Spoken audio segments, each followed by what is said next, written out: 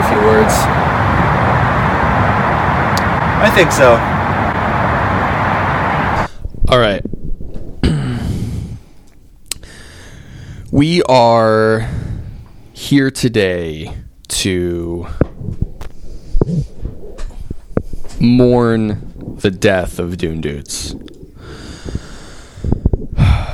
Gone too soon? Yeah. Yeah, it's never easy to say goodbye. You're never ready. You always know when it's coming. It's not that it's ever a surprise, but no amount of time is ever enough to prepare for a loss, especially a loss on this scale. Very true. Yeah, a seismic scale of epic proportions. Yeah, so we are here to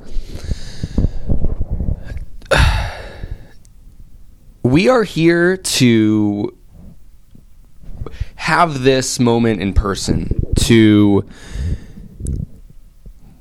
have the last episode of Dune Dudes together. Yeah, this is how we planned for this to go down. We've known this was coming for a long time. We as you all know, we finished the books. The movie came out, and suddenly we were at the end of the road. So we, thought instead of quietly going into the night, we would have one last discussion, celebration with everybody in Dude Nation. Unfortunately, Duncan from Idaho also passed on the same day as Dune Dudes itself. So we are the only ones here to really grieve for them in that meaningful way. So yeah, it was really important for us to be together. Absolutely. R.I.P. Dune Dudes. I was able to scrape some of Duncan's cells, though, from his corpse. So there may still be hope yet. Yeah. For you all know what happens. Yeah. And honestly, much like Duncan himself, even much like Arrakis, death is never the end. This might be the last episode of Dune Dudes, but the Gola version of itself in some far future. There's no way of knowing. I think if Dune has showed us anything, it's consequences on a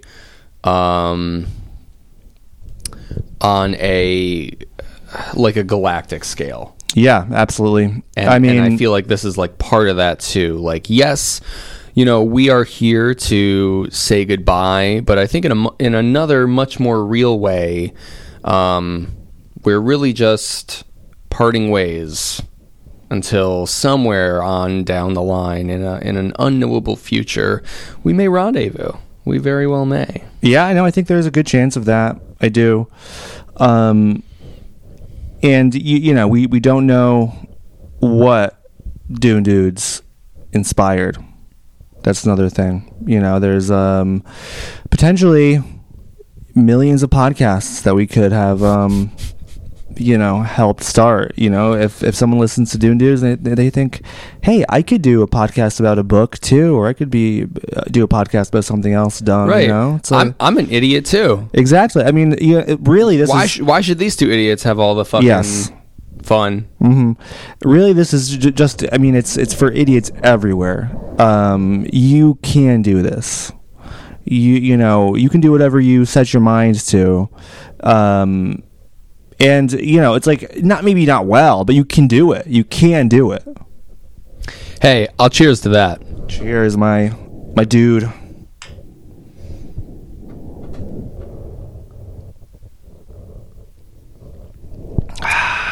Ooh. Yeah. So, yeah, this is, It's been a while. It's been a while. Since you had a golden monkey. It's Golden Monkey. That's the beer by Victory. and it's delicious, but it's also it plays a very pivotal role in the Golden Path, which is why we are drinking it. And I mean, it's the visions we get. Like, we don't know exactly how it comes into play, but we know that it's very important for us to be drinking Golden Monkey tonight during the last podcast. Yes, it's true. The future is an unknowable beast. You just follow in its footsteps in a lot of ways. There's, kind of on that note, but like, there's so many places we could start. It's insane to think about where it's actually going to begin here. So instead of considering all those possible futures, all those paths, let's start here. Connor. Yes.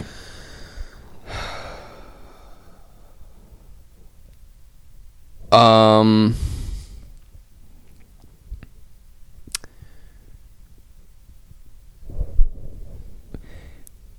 Dune Saga, the original 6 Herbert books. Yeah. Written by F. Herbert. F. Scott Fitzherbert. Yes. What's on your mind, man? Just like when you think about Dune, when you think about those books, our journey reading through it, I don't know, anything, whatever comes to your minds. What do those 6 books make you think of, man? Yeah, that's a great question. That's a big question. I mean, it's now been like 3 months since we've finished the books. About. Yeah, it was in October. Yeah. So yeah, I think at 3 months, because the movie came out on the 22nd. So we're right there. We're at the 22nd of January. So yeah, around 3 months. Wait, is today the 22nd? Today's the 22nd. Yeah. Oh shit. Okay, yeah. So we are exactly 3 months out from the release of Denis Villeneuve's Dune, the movie. The movie 2021. So yeah, I've definitely had time to process, and it's been swirling around in my head for a long time. I mean, there's really never a day where it doesn't swirl around in my head. And yeah, I mean, I just keep on coming back to, freedom, I guess, and what Frank Herbert has to say about what freedom is. And, I mean, the battle between, life being, I mean, the battle of free will, essentially, right? Yeah, totally. Are we predestined to take every footstep that we make, or do we have a choice to do what we want to do? And yeah, I mean, I think that's kind of been an overarching thing, and it's I don't know, it's definitely a concept that is not answered, which I don't think it could ever be answered definitively. But yeah, it's made me kind of think about, as Duncan did, like being able to live in the freest way possible.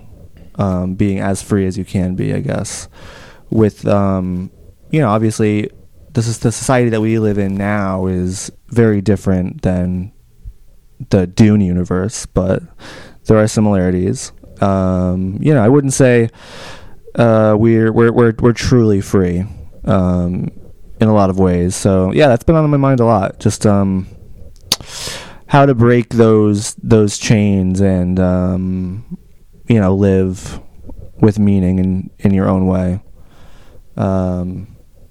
Yeah, so it's been an inspiration and also just kind of a thinking point.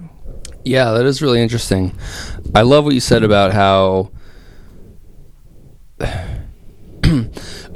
like the questions that Herbert raises aren't answered, and I feel like that's something that we struggled with for a long time going through the podcast, thinking about like, oh, when are these answers coming? I feel like for myself, I realized at some point, maybe only at the very end of God Emperor. I think that's actually, I can pinpoint it exactly now that I say it out loud.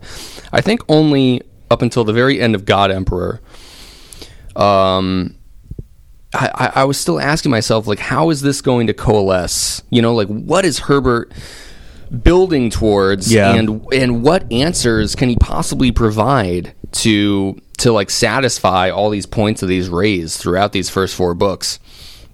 That's exactly why I kept going. I was so fixated on like, what is the golden path? Like how is this mystery going to be solved?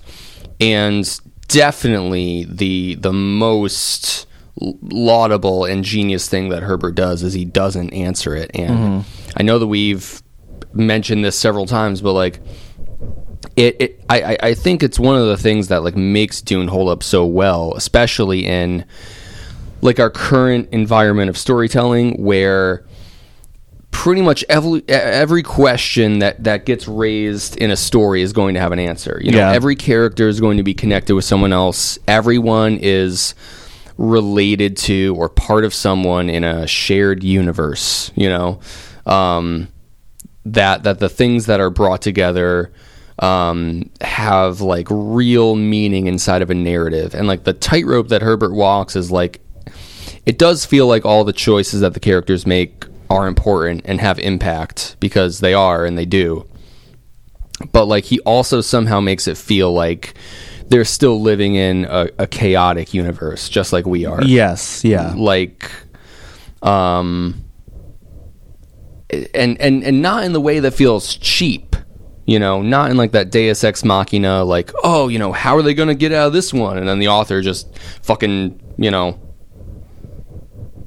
pulls out some bullshit to make him get to the next hurdle. It's always something that makes sense in that like broader context of like a full realized world. And to bring that back to like what you were saying about freedom and the way the characters like deal with that, like, I also think what's really interesting about that is like Herbert's always kind of arguing both sides of an argument too. Yep. And like, that's also what's so weird. Like, it's one of those things that I really do need to reread God Emperor in particular. I think just to have a better understanding of like where everything in Dune is at. But yeah, I know.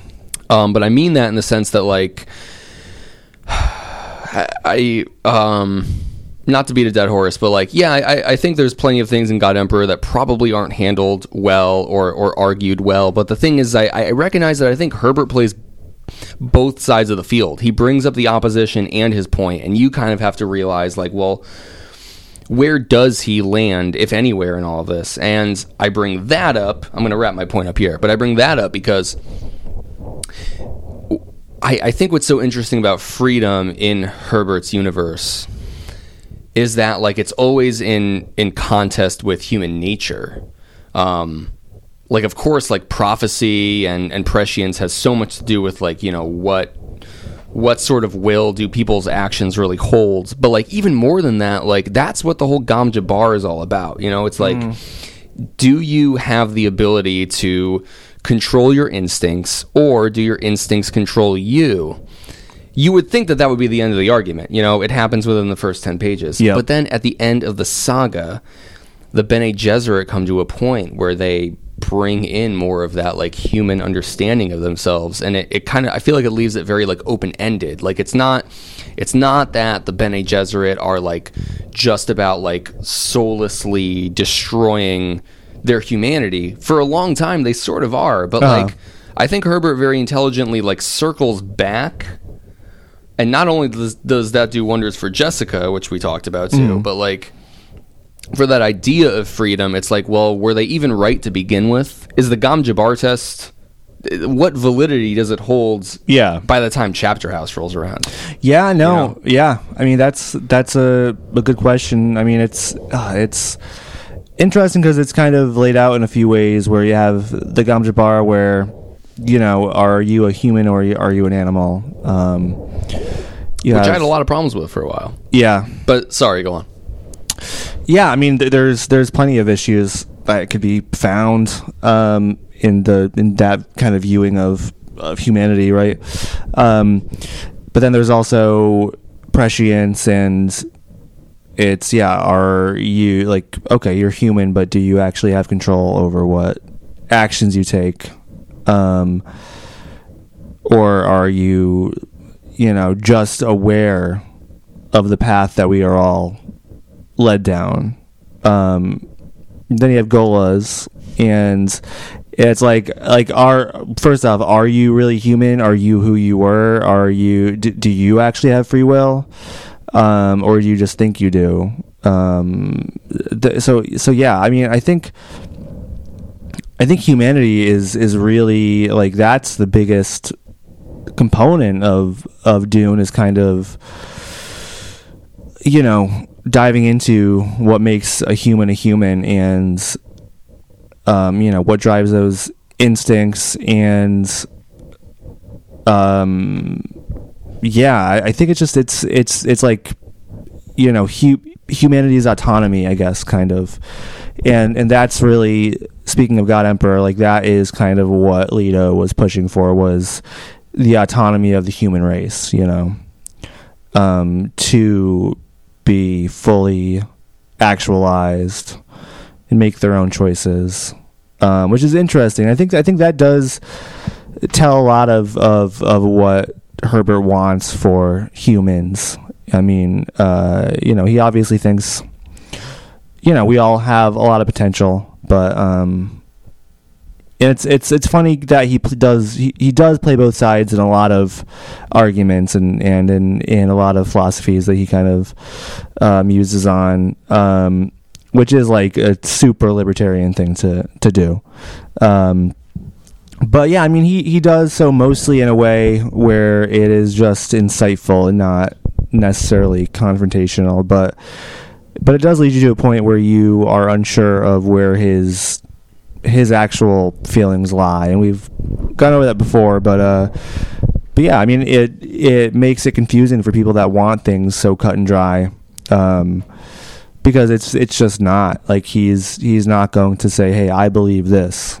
It's going to be more complicated than that, which is definitely the reality. Yeah, I feel like Herbert was like trying to do like death of the author in his own work while he was still alive, like even at this point, like, with us going through Dune and everything, like, I still haven't really even listened to many interviews.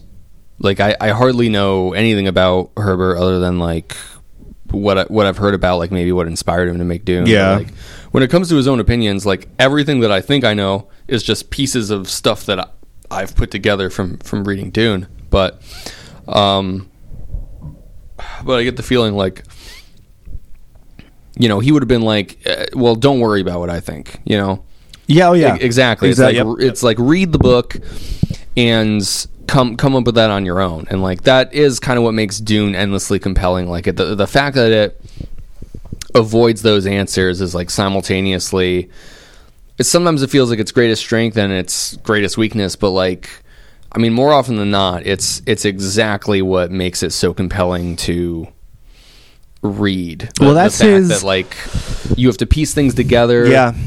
He kind of treats you, I mean, like you're saying, with, like, the way that people are, what did you say, autonomy and self-actualization and God Emperor, like, I'm not gonna... Well, that's exactly what I was gonna say, is that he's giving the readers, or pushing the readers towards autonomy of their decisions. Right, like, here's all the ideas, here's all the paths, like, you need to kind of choose, or, like, figure out for yourself, like, how you're gonna synthesize these ideas. Yeah, and he kind of pushes you off the deep end and encourages you to come up with your own conclusions. Yeah.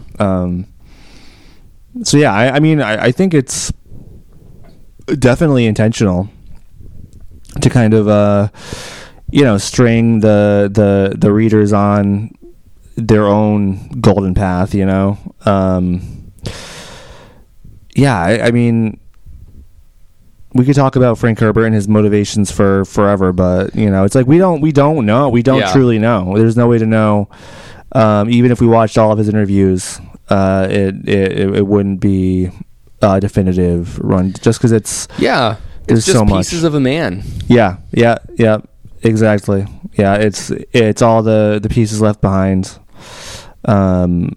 It's a narrative constructed by himself and also by the media and what other elements that were in play, but it's not the man himself. Well, all right, so we can talk endlessly about Herbert and whatever. We were just talking about Dune and shit. All right, how about this? I don't know where we're going to jump around, but I'll just shoot off questions while we're going through it. Shoot off those questions. Because for the record, it doesn't need to be said, but I'm going to say it. It's just, but there's no plan. There's no plan for this. This is just off the cuff, just two dudes having a couple of brewskis together. Open road. Talking about Dune. We're going to finish this damn thing just like we started. Absolutely no idea what we're doing. No roadmap. No. Just vibes. Yeah. Book rankings. Yeah. I want to rank the six books. I do too. Worst to best in your minds. Worst to best. Oh man, that's super difficult. But I'm at a point now where I do think I can do it. I do believe I can do it. Let's fucking go. Oh boy. You first, by the way. Yeah. Okay. Oh, okay. Ah, man. I'm gonna have to. I gotta write this out in my. I gotta write this out. That's okay. So it's gonna be a second. That's fine. I'm just gonna sit here and. I'm pretty sure I know. Yeah, I do know. I do know where I'm gonna go. I don't know if this was clear, but since we got the fucking we actually have the video going. It says fear is the mind killer. Oh my god, that's my mug. And that I have been reciting the litany against fear in my head in my real life almost every day, and it does the job. It really does. Really.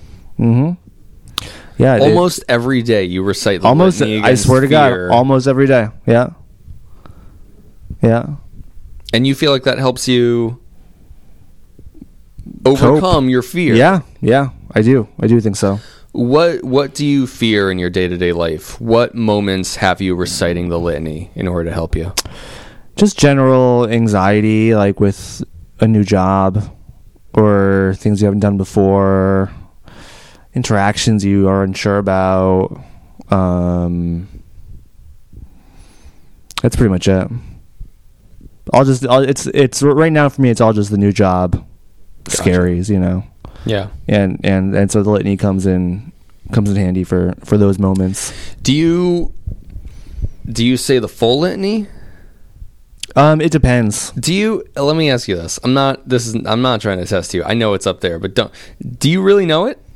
Well, so there's a few different variations of it, and there's one that appears in the book that is like the full version. There's different versions in the movies. There's different versions in different parts of the series. So it kind of changes depending on. It does, but the version that I do have on the wall, that's what I or I think it's even a more condensed version that I do in my head. I recite, I must not fear. Fear is the mind killer. Fear is little death that brings total obliteration. I will face my fear.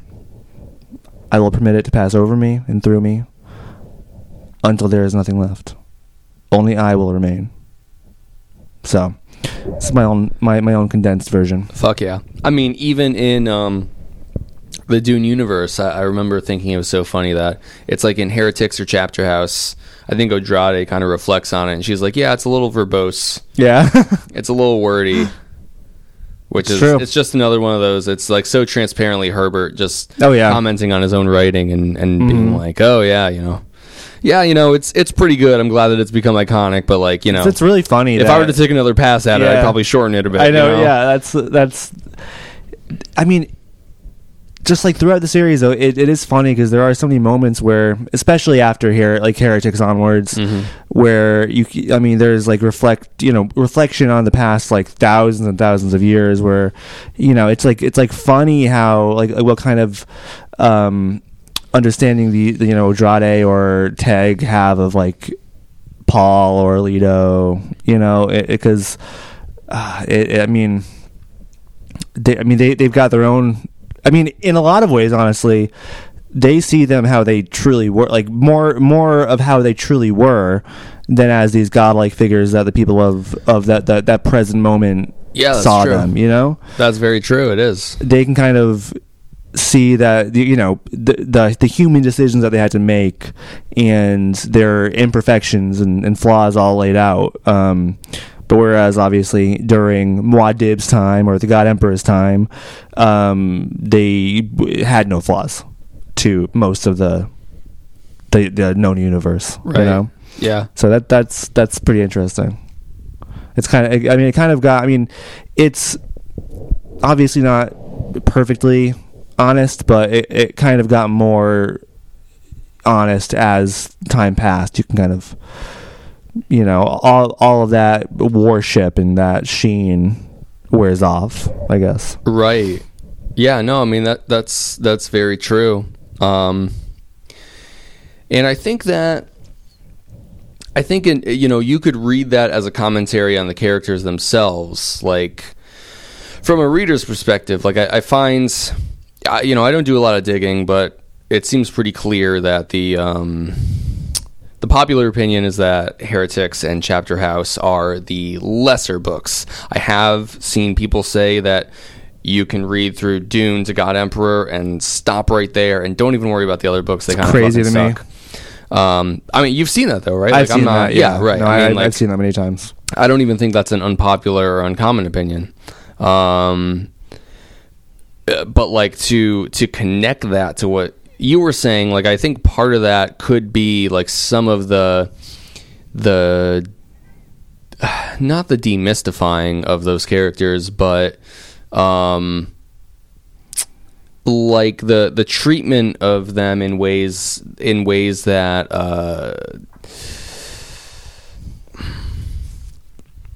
kind of deflate their importance or relevance, like to view them as people. Like I think it is so fascinating the way that the narrative of Dune, I think, like kind of mirrors the audience perspective of first time readers. Like I'm just thinking about myself, but I mean, like I remember getting to Dune Messiah, getting to the infamous Hitler moment, and being like, "Oh my God,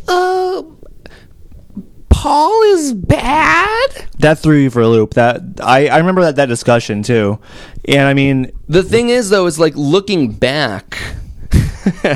These are courtesy of Connor's fiance, Tony. Thank you. Well said. And she did a home run on these mugs.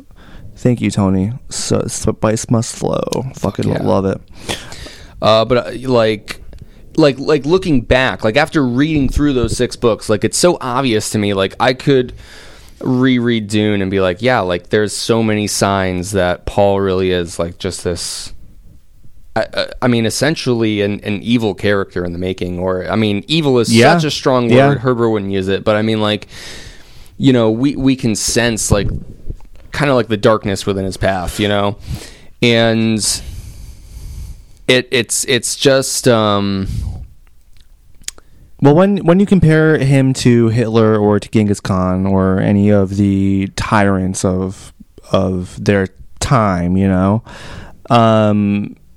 it kind of makes you it puts Paul into a totally different light, because I mean, up until this point, you are sympathetic to him, and you kind of can see the inner workings of his mind as he goes through these different stages of grief, I guess, like knowing that he's going to bring upon the universe this terrible thing and cause so much death, destruction, and pain. Then you think about, like, I mean, obviously these people in the real world, like Hitler, whereas like, well, is Paul just like a guy with a god complex? You know, like Hitler was just a guy with a god complex. Like is that just what Paul was, but on a totally different level? You know? Right. It like makes you think about the humanity there. Yeah, exactly. It's like I think that's the thing, and the way that I was trying to parallel it to like my experience as like a first time reader.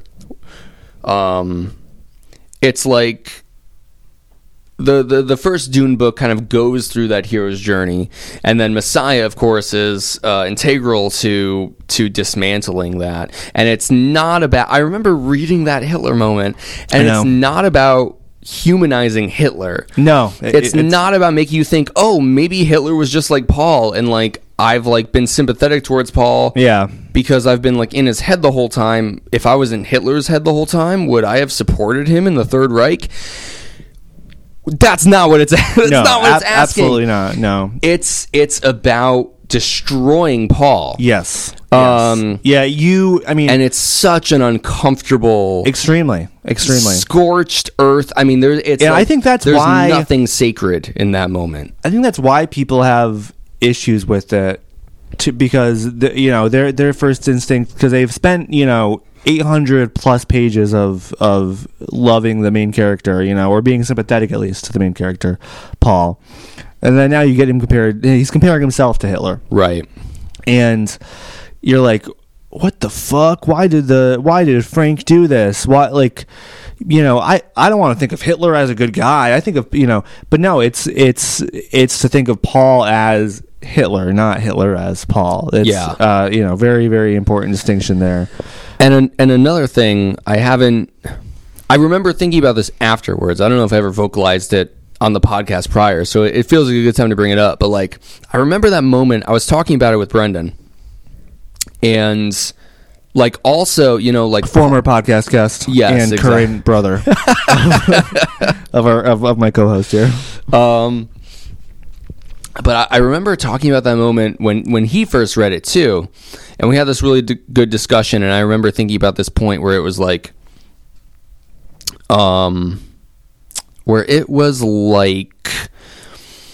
Paul's at this point, he's trying to break away from this role that was built around him. Like we go back to talking about free will and all that shit. Like that's so completely centered around Paul's character, and even he struggles with and doesn't fully understand what he is or isn't capable of.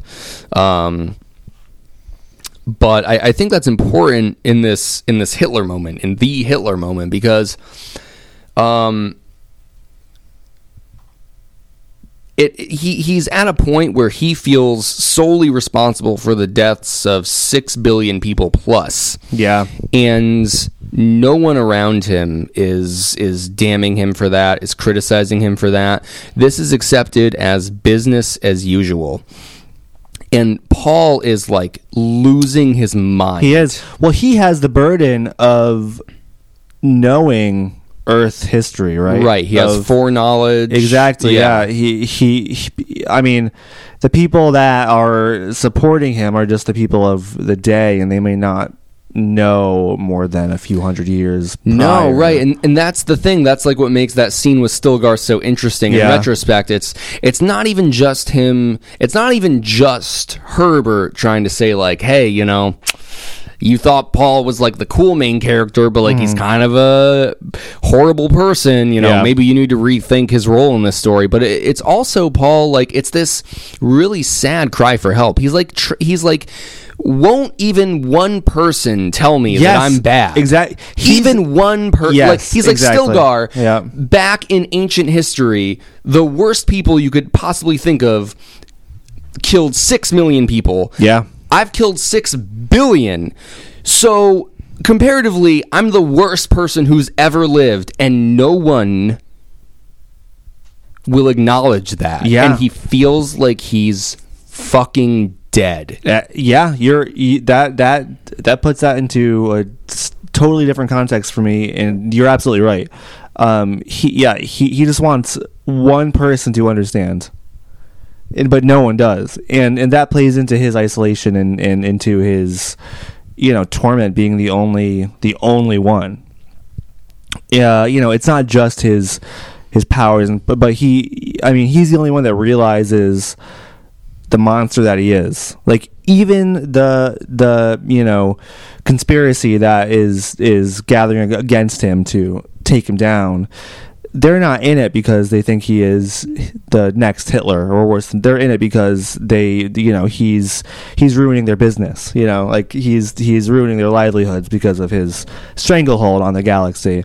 But yeah, I mean, he's burdened with literally, he's the only one until Leto and Gneema show up that could even, I mean, some Bene Gesserit, I mean, definitely could. But they're too far removed, and they have their own motives where they don't, of course they don't sympathize to Mondib. So yeah, he is completely alone there, and that's I think that's one aspect of that scene that I don't think I got in the moment. But you're absolutely right. It is a cry for help, I think. Yeah. So book ratings. I have my book ranking. I do. We did a good job filling up that airtime. Yeah. All right, what's up? We got through it. Let's hear it. Are you ready? I don't know. I really don't know if I'm ready. Do you have? I think I'm going to be surprised, honestly. Okay, so you don't think you have any idea what my ranking looks like? Well, I'll tell you this much. I think God Emperor is number 1. Oh, really? Okay. All right. We'll see. Wait. Do you want to guess each other's rankings? Is that what you're trying to say? I did think that. I did have that thought. Is that gonna? I thought that would be fun. Okay. Well, listen. I'm just gonna go off the cuff. I'm not gonna take too much time with it. Yeah. No. Go for it. Honestly. I'm gonna guess your worst to best. Okay. I'm gonna say worst to best. Wow. I know. It's so freaking tough because it is. I really wouldn't. It is, but I'm thinking about how I think you think about the books and us discussing it. Here we go. I'm gonna go. This is my instinct. Okay. Worst to best. Here we go. Mm-hmm. I'm gonna say Children of Dune.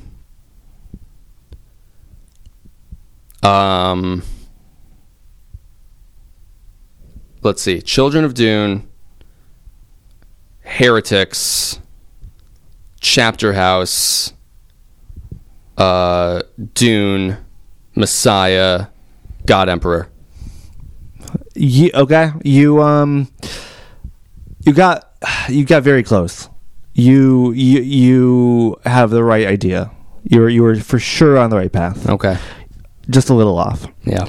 So, all right, here we go. From worst to best, my official ranking. Here we go.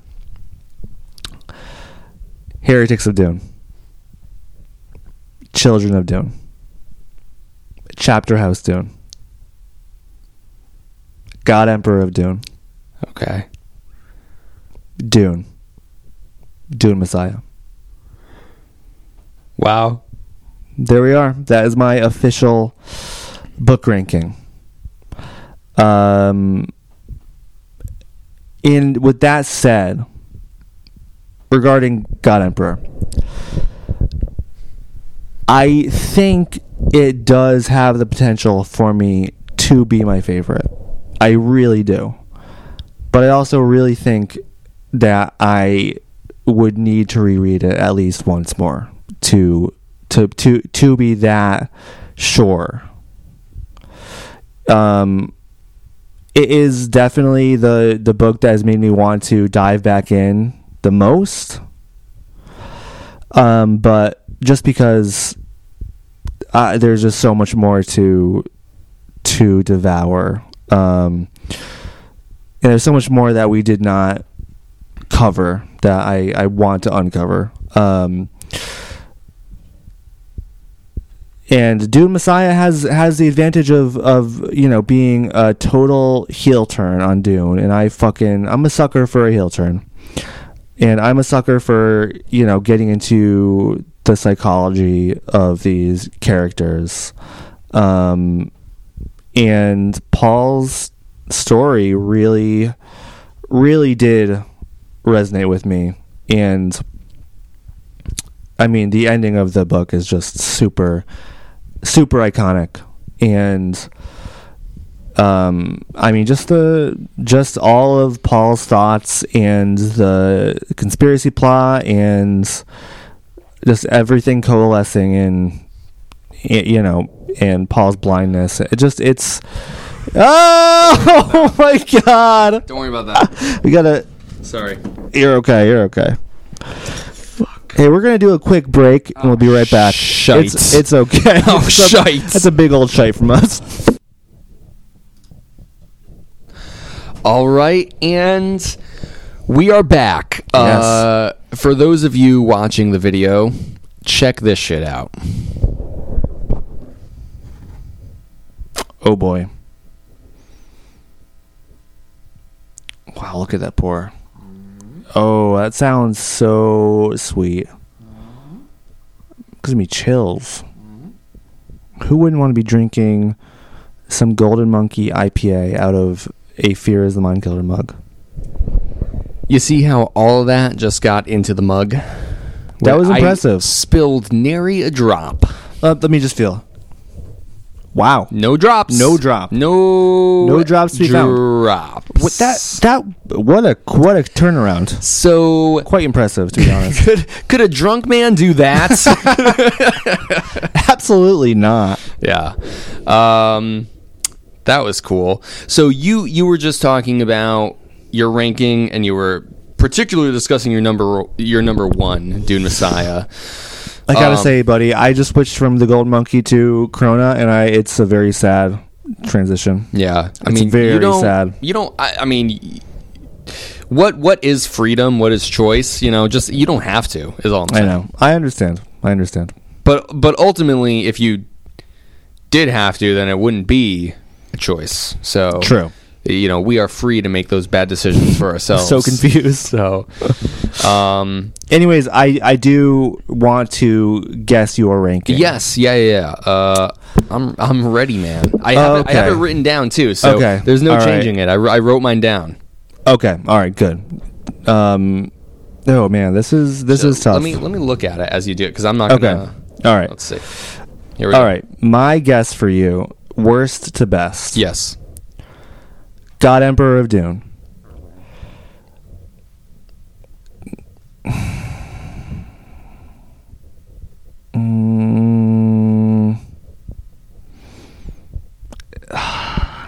I know.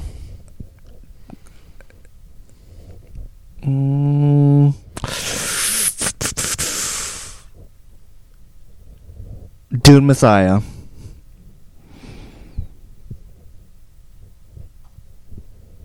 Heretics of Dune.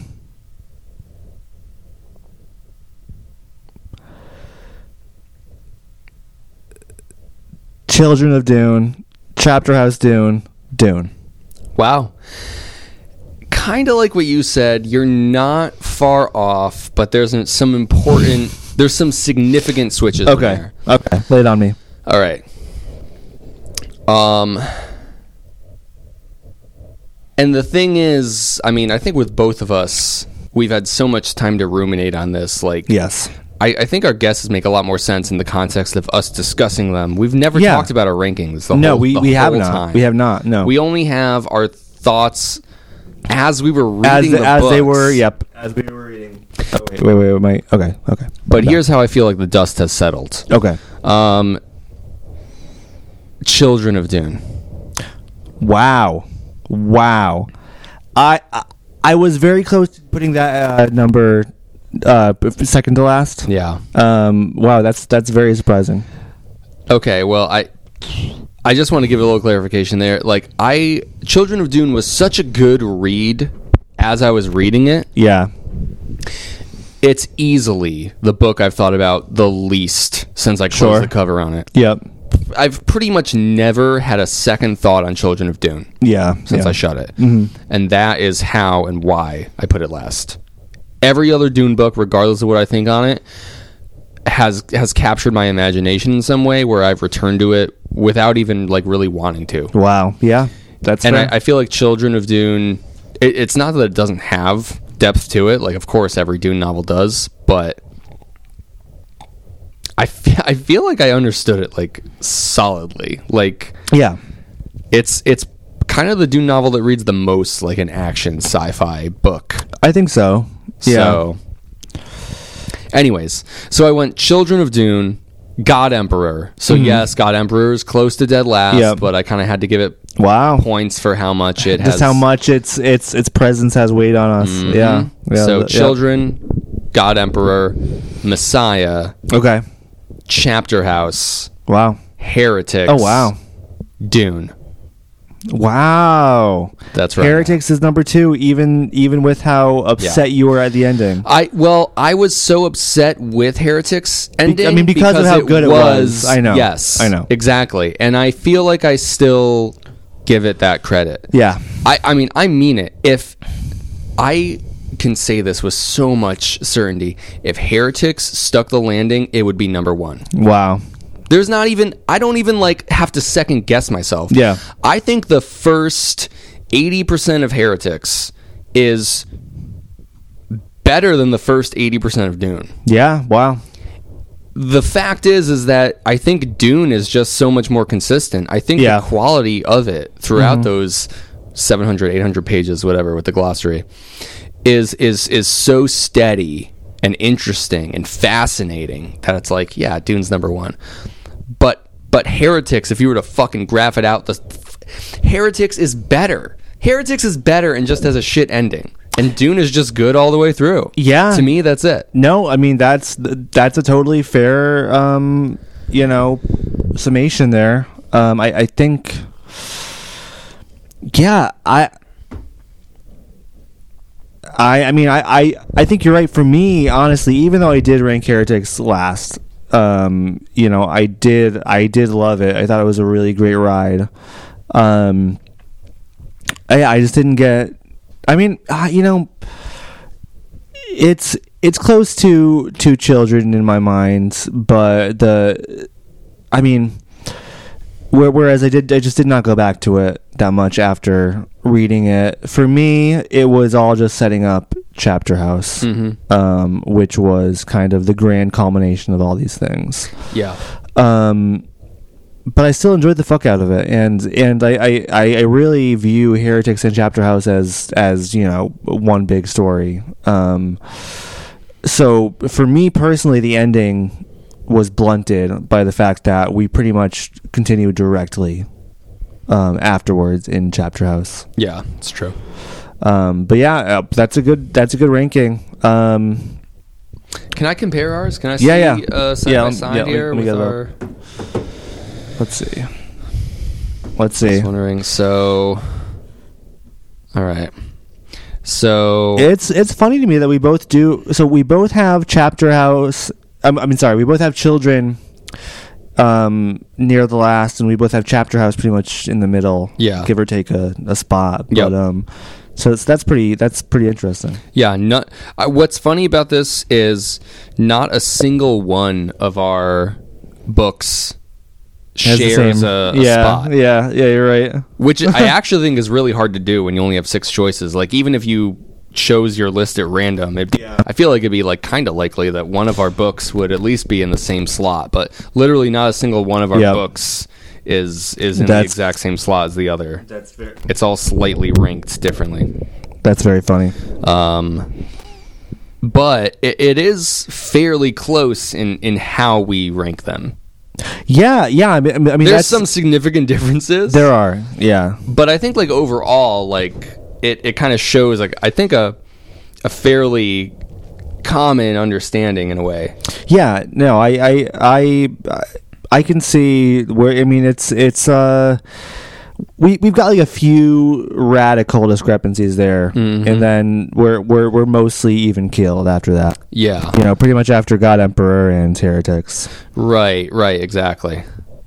Yeah, man, I don't know. It's so interesting. It's one of those things. Like, it's another thing. It doesn't really have to be said, but I mean, like, none of these books are bad, which is the fun thing about ranking it. Yeah. A lot of times when you rank things, you're like, well, I know it's going to be fucking dead last. But, like, ranking these 6 Dune novels, all of them have something worthwhile in the reading of them. Like all of them have meaning and like craft and artistry. Each one of these books, it never once feels like a cash-in to continue the saga for the sake of financial benefit, for the sake of ego. Like one of the things that I love reading about it, and that even though I love Chapter House's ending, which is why it's number 3 here, 4 for you, yes, very close. Like I still am pretty amazed at how well I think the Dune saga ends. Yeah. In the face of like the absolute knowledge that it wasn't supposed to be, like, and I just mean that in the sense that like. Thinking about none of the books like were a continuation for continuation's sake. Like it always felt like Herbert had a story to tell. You know, like I remember finishing the first Dune book and like, yeah, we wanted to keep reading. We talked about it and we were like, I'm interested. But like truthfully, if I never read another page, like think of how many people have read the first Dune book and never read the rest. Yeah, I mean the majority. Exactly. Yeah. Probably the majority of all people who have read Dune have not read any of the other books. Yeah. And yet each book feels like so well earned. Like it's so justified in its existence. It's so artfully crafted, you know? I think that's the biggest surprise that people will get if they do decide to read the entire series is I mean, you're not going to get Dune 6 times, you know. If you want that, then don't keep reading. You're going to get a lot of things that you don't want, but you're going to get like great stories, great characters, and like a lot of things to think about. I mean, you know, when Connor says that there was thought put into all of them, like there was almost too much thought put into all of them. Just like layers and layers of ideas that you have to peel back and sift through. Yeah, I mean, it really, to me, and my limited knowledge of literature and art, it's I mean, just the amount of ideas in you know these 6 books is, I can't think of anything else that just holds so much in such a you know, I mean, obviously 6 books is not a small amount. There's a lot of pages read, but in, you know, putting things into perspective, like it's a lot of huge ideas in like a short period of time. Yeah, absolutely. And like that's it really kind of makes me think of Jodorowsky's Dune. Like, yeah, Jodorowsky, I think we mentioned this on the podcast with Grady. Shout out to Grady Hearn, Dagwood. Yes.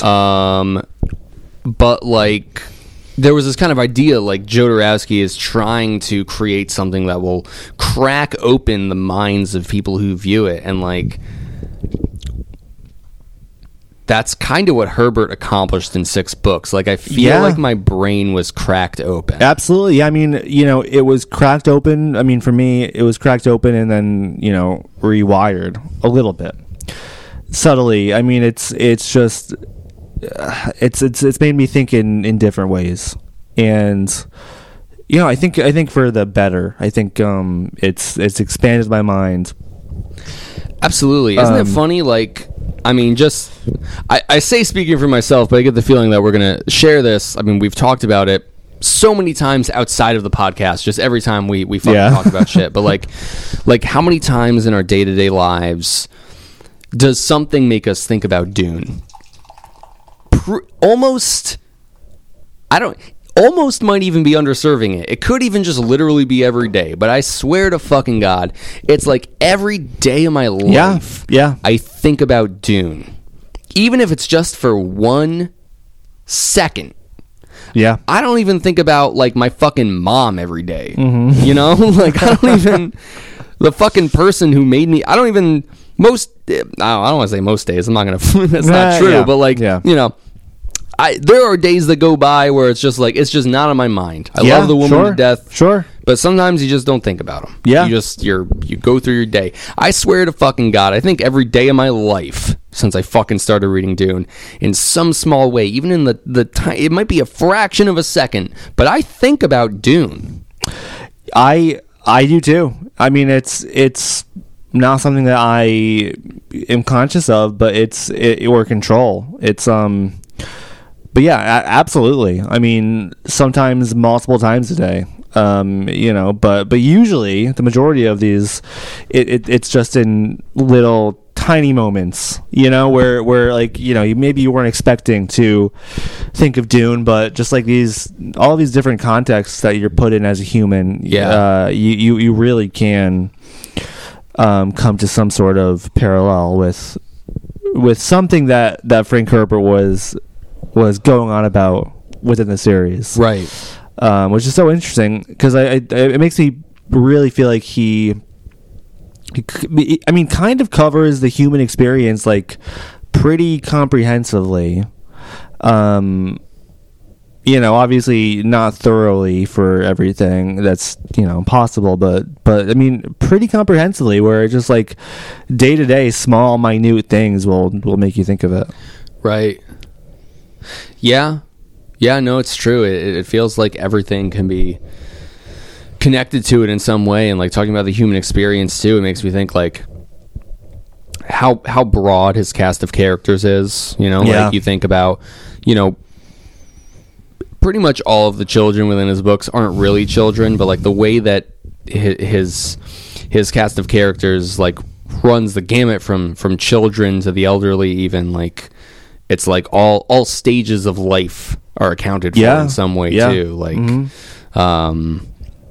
even before people are born, they exist. Like Aaliyah is pre-born. Yep. You have people continuing on like after they die as memory cells. Yeah. And no, you're right. it's like, it's like fuck cradle to grave. It's like you get before and after that too. Like, it really is everything. It's remarkable when you sit back and think about like what the Dune saga really accomplishes and like why it has stayed with us as like a society for as long as it has, because I do think for those people who read it, like, nothing about what we're saying is unique or uncommon. Like I think that's exactly what keeps it staying around, is like, if you know, then like I don't know if you can read those 6 books without getting some fraction of that awareness. I don't think you can be the same after reading the 6 books, and it's not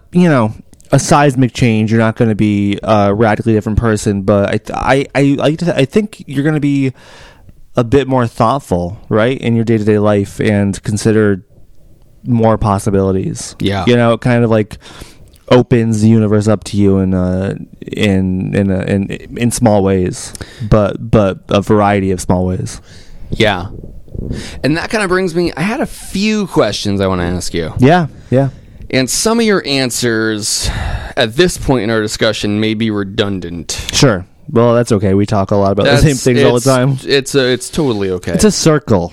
Time is a circle. We go round and round to the same point. And Dune is a circle. I mean, I think about the way that you were mentioning, like Heretics and Chapter House are one book. They go into each other. I mean, so too is Dune and Dune Messiah. And like you've said, we're intended to be one book. And it's like, it feels like there's an end and then a continuation, but like really the first 2 and the last 2 books kind of mirror one another. Yeah, definitely. And I think that Herbert was trying to do a bit of that too, with like bringing back Scytale in what was supposed to be the second to last book, which I kind of touched on too. Like I think he's also very aware as he's writing these books that he's trying to make the narrative circular. Mm-hmm. Yeah, no, I think that's probably true. I don't know. It's all cool. What the fuck? I knew I had a note of this. Give me 1 second. Well, while you look for that, I did want to say, go for it. Yes. Talking about Jodorowsky's vision for his movie and stuff, and he wanted to open minds with his film. I mean, we don't know the full scope of that, but it feels to me like that it's all just surface level, mind melting kind of stuff. Where obviously some like drug culture and Yes. Trippy visuals and weird things happening on screen, and a lot of it is meaningful, and it's a lot of heart and blood and sweat and tears were put into it, Right. but I just feel like while that feels rudimentary to me and feels surface level to me and feels I mean, at this point in time it just kind of feels like it's like a trope now, the acid kind of trip, Pink Floyd, Dark Side of the Moon kind of thing. I feel like Frank Herbert like put in a lot of work to do that, to kind of expand minds, and I mean,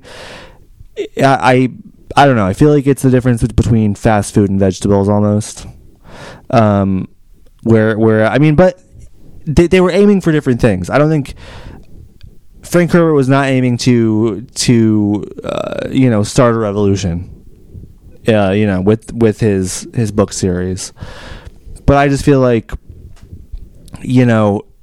his works probably dug way deeper into the minds of his readers, than Jodorowsky's Dune. Right. It's so I feel like it's more sensationalist, Jodorowsky's Dune. yeah, I see. And I mean, like, I forget exactly what he says about it, but I remember us and Grady, shout out to Grady Hearn, Yes. from Dagwood. Yes. You know him, you love him, Grady Hearn. From Connecticut's best rock and roll band, Dunewood. Dunewood. All right, I'm going to stop talking about Dagwood, sorry. But what I mean is we were talking about this where it was like, just like you were saying, he was trying to create an acid trip without taking Yes. acid. And I do think there's like a line in the documentary. It's pretty much that. He's I think that's what it trying says. to Yeah. give people the feeling of taking LSD without taking it. Yes. And you're right that that's not what the books do.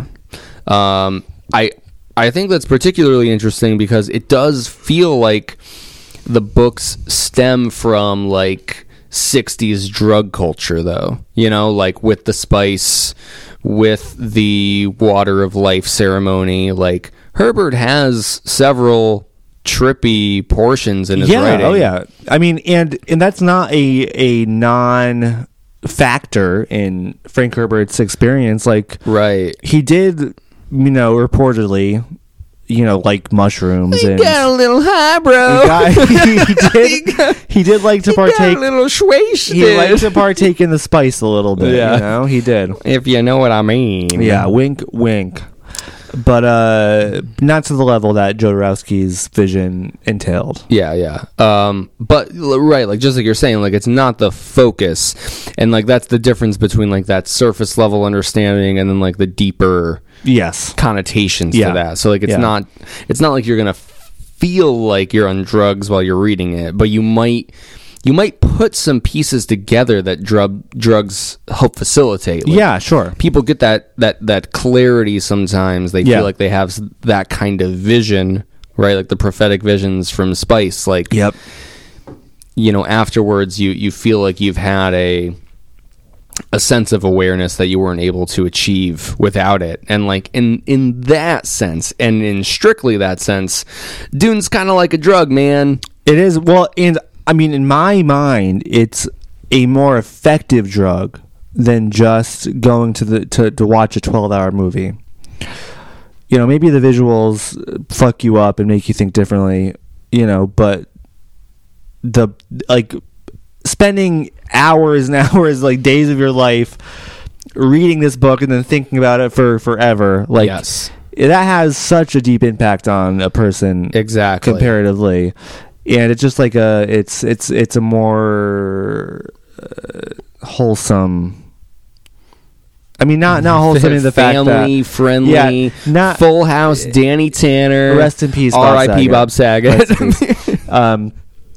But more, it's like a more thorough, you know, exposure where it sticks with you. I get what you mean. It would be like what if you were high for months? Yes, and like yes, the up of that, the peak of that is not going to be as sharp and as significant and as clear as a drug trip.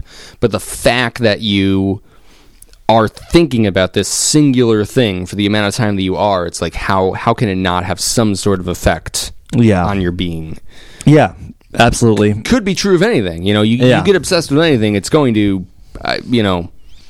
change you in some ways. You're going to start wearing stupid fucking hats and sweaters. And I don't know who would, I mean, it's no one in particular that we're talking about, but it's, I mean, these people are out there. These weirdos are out there. They are among us. They people. are, yes. Speaking of weirdos and Jodorowsky, I know you had a thought. We're going to hold off on that for just a minute. That's okay with you? I'm absolutely. Okay. I'm intrigued. There recently has been a group of people who have bought Jodorowsky's Bible, the storyboard book of his depiction of Dune.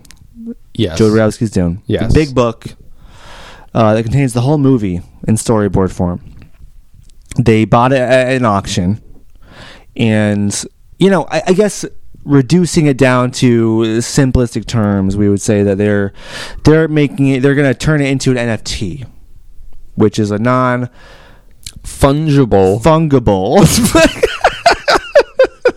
token. Yeah. And you can't fung it. You can't fung it. It's not. Sorry, fungers. It's unfungable. You cannot fung it. You fool. You came here trying to fung this token, you idiot. You cannot fung. Stupid piece of shit. You can't fung what cannot be fung. Right. So, or funge. But anyways, I thought it was very important to say right now that we do not support them. In fact, we actually just successfully purchased a different copy of Jodorowsky's Dune. Yes. Out of the handful that are left are available. You may have heard about it. It was a private auction, so it was not well known that it was happening. But we did secure a copy of Jodorowsky's Dune. And we are going to make it into... Do you want to do the honors? Our own non-fungible token. Yes. So we're going to beat Spice down to the punch. We are. Yeah. And we're going to make our own anime first. Yeah, so pretty much what we did is we bought the book, the storyboard book, which means that everything in the book that's in the book, we can do whatever we want with it. So we're going to make an anime of it. And I mean, that's pretty much it. Yeah. We're going to... well, there's legal terms. There's terminology we can use where it's like, okay, we're inspired by it, or it's like, it's no characters are related. Yeah.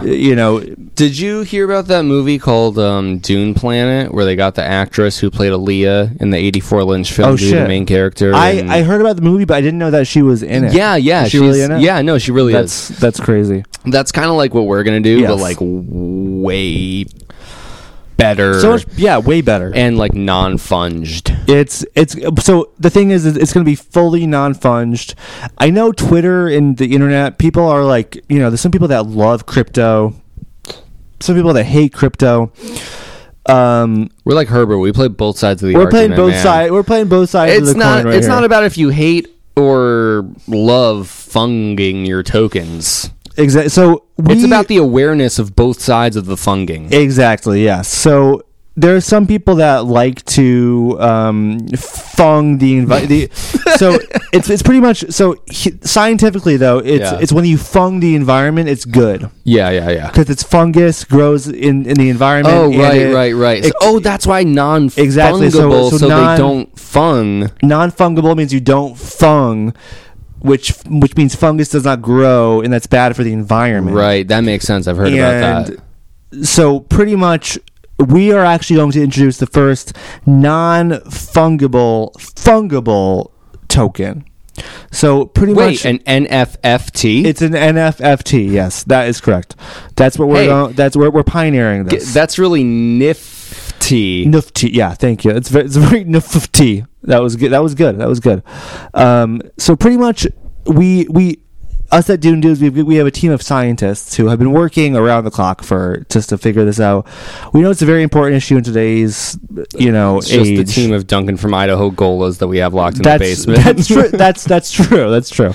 But we figured out how to make an NFT that at first is bad for the environment, but we reverse that and make it good for the environment. At the end of the day, we do a few things and it's good for the environment. So that's in the works. We're calling it Dudes DAO. That's what we're calling it. It'll be called Dudes DAO. Yeah. You're welcome, Greta Thunberg. Yes. And that actually is Greta Thun? Greta Thunberg is her name, yeah. That is her real twin sister. So what we're really trying to say is, if you've been following our Twitter, which of course you have if you're watching this video, this is the full realization of the Dudes selling out. Yes. We finally did it. We have officially sold out. We are going to make a lot of money on this. I can't overstate how much money we're going to make off of this. Yeah. I also can't overstate how much money we spent on buying the copy of Jodorowsky's Dune that we have, so we're kind of in the hole, but it's true. That's true. Well, I think we're going to make it all back. We spent all of our money, which is thousands of dollars. Yeah. But we also had a group of people who we were able to raise money from. It's crowdfunding, kind of like Patreon or whatever, but like worse. More like crowdfunding, am I right? We crowdfunded the money. So it's like mostly other people's money. Yeah. I only put in like $10. What about you? I had like 15. Okay, pretty. Wow. But I did a one-time $5 donation after that, so 20 altogether. Okay, gotcha. But, nice. So it's most of their money, but they're not going to see any of the reward. It's going to be pretty much all for naught. Yeah. We're using them as a stepping stone, but it's going to be great for us. We're going to do very well for ourselves. So yeah. It's like, the death of Dune Dudes is really the birth of pretty much the rest of our lives. Yes. We're kind of set for life at this point. Yeah. So. Yeah, we're in the clear. That's actually why we're ending Dune Dudes, because we're moving on to bigger and better things. Thank you to all the mother fungers out there who funged us to this point. It's pretty funged up out there, so we do appreciate you supporting us. Yeah. But no, in all honesty, no jokes. Jokes aside. Oh shit, we're putting aside the jokes. Yeah, now? I want to say this was all parody before. It was all parody. It's true. I want to say I don't even have $1,000. No, neither do I. Fuck NFTs and Jodorowsky and Frank Herbert would fucking hate you all. No exaggeration. They would fucking hate you. All right? That's all I gotta say. Really? I could say more about that. Because, I feel like there is, like... It's not that... It's not so cut and dry where it's like the NFT crowd or the crypto bros have, like, turned themselves into a bureaucracy. Yeah. But I feel like there's, like, a crossover there between the way that Herbert recognizes how bureaucracy slows things down or destroys things, and the way that the NFT crowd and the crypto bros, which I don't even like saying, I feel like that's their term, the crypto crowd you know, pretty much operates in the sense that, you know, the end result isn't the arts. The end result isn't the betterment of anything. It's the continuation of a system that supports only a few.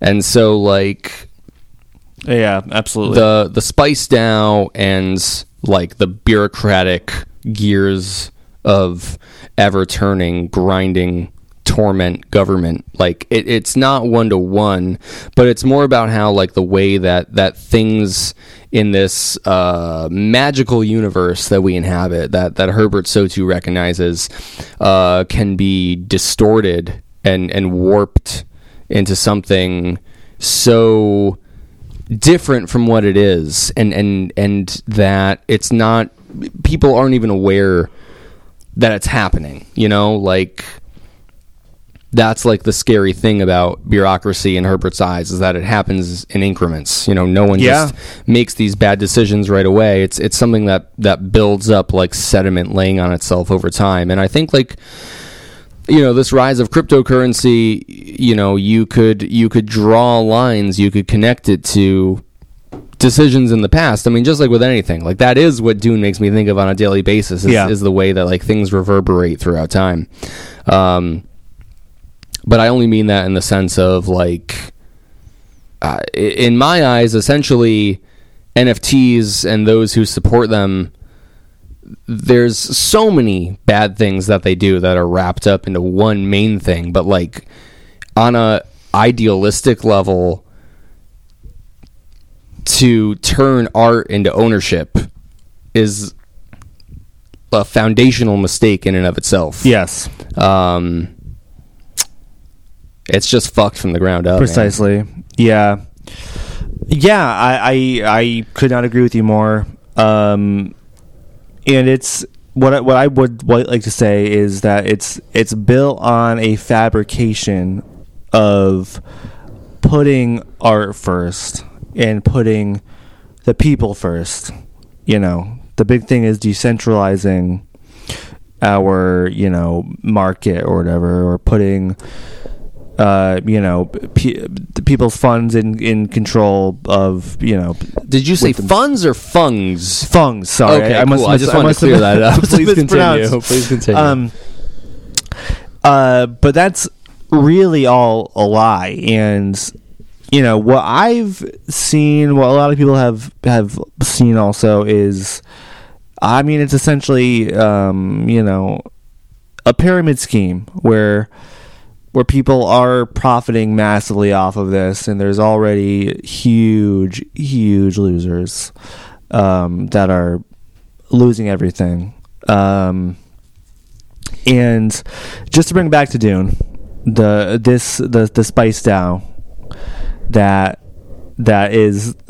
did purchase the Jodorowsky's Dune Bible.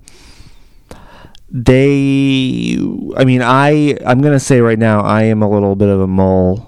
I'm a member of their Discord secretly. I don't want to be outed, but I've been watching from afar. I've been lurking, and it's on you, Spiced Out, to figure out who he truly is. Yes, amongst your ranks. It's really not hard. It's not hard to pinpoint. But anyways, it's a fucking shit show. It's so bad. It's, you know, it's like any government in the world, right? Like there's no transparency. They have, you know, like they've banned all the dissenting opinions. They've, you know, stripped all the mods of their moderation, you know, roles. And it's they bought this book so they could liberate Jodorowsky's Dune, so we could see the full vision of Jodorowsky's art. You know, and they don't have the copyright. They don't own the actual right. They story just bought or the art. A book. They bought one book, which is one copy of like about 20 or so that like exists, and they pivoted right away without. So a DAO, what a DAO is it's like a platform or organization where it's all like democratically constructed, where like the members are meant to vote on every issue that is raised, and they want to come to decisions together. That is what a DAO is. They pivoted to the anime with no heads up. It was just, we got the book. We're gonna do an anime based on the book. And I mean, they obviously know their audience very well, because most of them are like, "Oh fuck yeah, it's gonna be awesome, can't wait." But there's a lot of them like, "Well, we didn't sign up for that. They're like, we didn't vote for that. Like, this is a DAO. Do we have a platform where we can voice our opinions on or whatever?" And they took their sweet ass time with setting up a channel for discourse and stuff and for votes. But their main goals were already set by that point, so it's just... Yeah, I mean, to... Like you're saying, I mean, to bring it back to Dune, and just like we've been saying, like you can always bring it back to Dune, but like the thing it makes me think about right away is like that very iconic through line of like the distrust of charismatic leaders, because it's like, yeah, it's very much the leader coming in to utilize the power of the people, and then when they have that in their hands, they weaponize it for themselves. Yeah, absolutely. That like parallel between Paul and the Fremen, well intended or otherwise, that's the other stroke of genius that Messiah really capitalizes on, is that like the first Dune book ends where it's like, oh, everyone got what they wanted, like that was sick, and then Dune Messiah is like, even the Fremen don't like this. They've been completely neutered, changed into something that is completely unintended and different from what they thought that they were getting out of this deal. And yeah, I mean, so too do we see that here. I think the fact I have seen that Dune, in big quotes, not just the first book, that the saga, that Dune is about the I don't know, the warning or the distrust or the criticizing of charismatic leaders. And honestly, I think that's just parroted to death. I think that's something that even Herbert himself kind of put together after the fact. But that doesn't really matter. I guess what I mean is like, I feel like it's like strongly applicable here. Like, I think it's something that's held up as like what's supposed to be like the Rosetta Stone for understanding the series, and Dune is about so many things that I think that to say that Dune is about that is reductive. I think it's more of a talking point than an understanding of the saga, but it really feels like that's what's happening here, and it really feels like Dune was trying to tell them, don't do it, which is what's so ironic about what's going on right now. Yeah, no, I mean, I have no hesitation in saying that everyone that is a part of this movement, not even a movement, I'm not going to give it the courtesy of calling it that, but they don't understand what Frank Herbert was trying to say, or even what Jodorowsky was trying to say. Jodorowsky has his own problems, and during the documentary I even voiced my concerns, like this, he literally is a charismatic leader that he took his team to the ends of the earth and pushed them way too far, but that's a different story. But everything he was trying to teach, everything that Frank Herbert was trying to make you think about, goes against what trying to commodify this piece of art is. What I mean, it's just, yeah. I mean, imagine if Andrade was like, oh shit, Terraza, that's like a fucking awesome Van Gogh painting you got there. Can I buy the receipt for that? I know. Oh my god. Oh my fucking god. I know. Alito would be like, little does she know I've had a JPEG of this. There's a JPEG of this that's in my archives. I fucking hired the oh shit, why am I blanking? Not the Tleilaxu. Why am I fucking blanking, man? I'm thinking of the other fucking tech people. I'm not thinking of the Tleilaxu. Yeah, the people who make all the fucking illegal machines. Who the fuck? Yeah, I mean, there's the Ixians. The Ixians. Yes. Fucking shite. I mean, it took me a minute too. Yeah, but I mean, that's what I'm saying. Yeah. The fucking Ixians. Yeah, I got the Ixians to fucking work that shit up. They got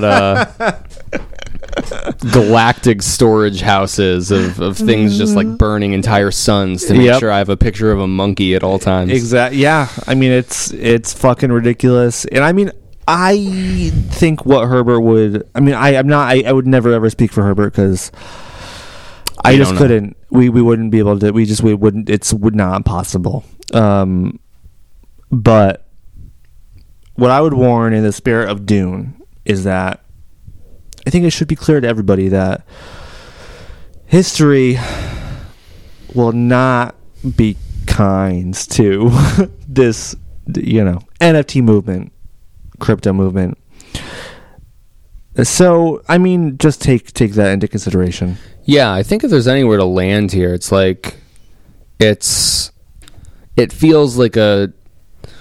And the thing is like that's like the such a bizarre thing about humanity that I think Dune kind of skirts around, not in a way of avoidance. I don't know if it ever truly focuses on it the way that it does with other like personal aspects, but like the way that like if enough people think a thing, then they think that thing is real. Yeah, and there definitely is an idea in Heretics and Chapter House specifically, I believe. I think it's Post God Emperor, where it's like the belief in a thing creates a thing. Yeah.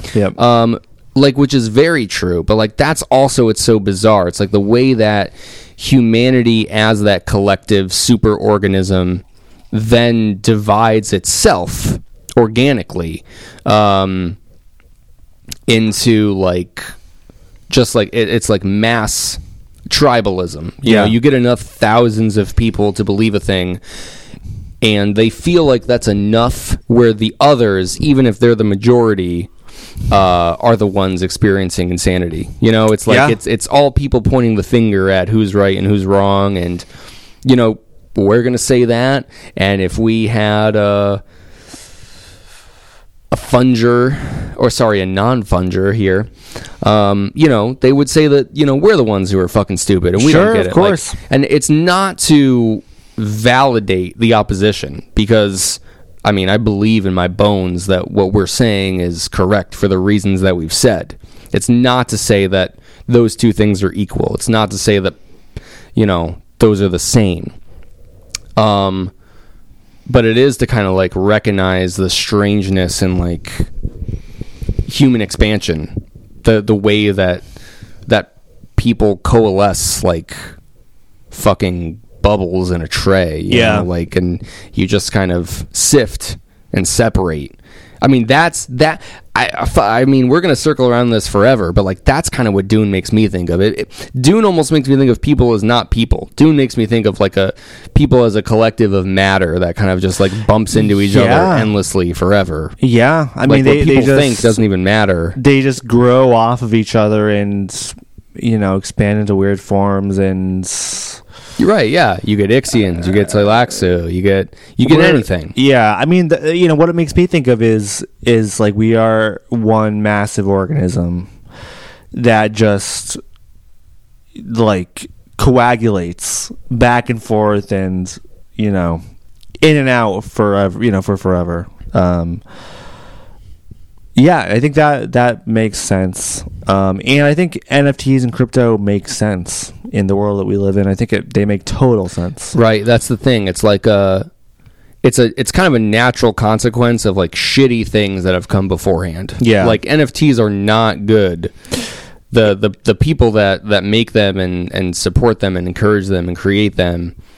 I mean, but also, I mean, I think it's important to say too that like I think that in the situation that we are in as a species right now, I think that it's like a natural feeling to like feel like, oh, this is something new that can save me. This can take me out of the situation that I'm in. This can, wipe the playing field.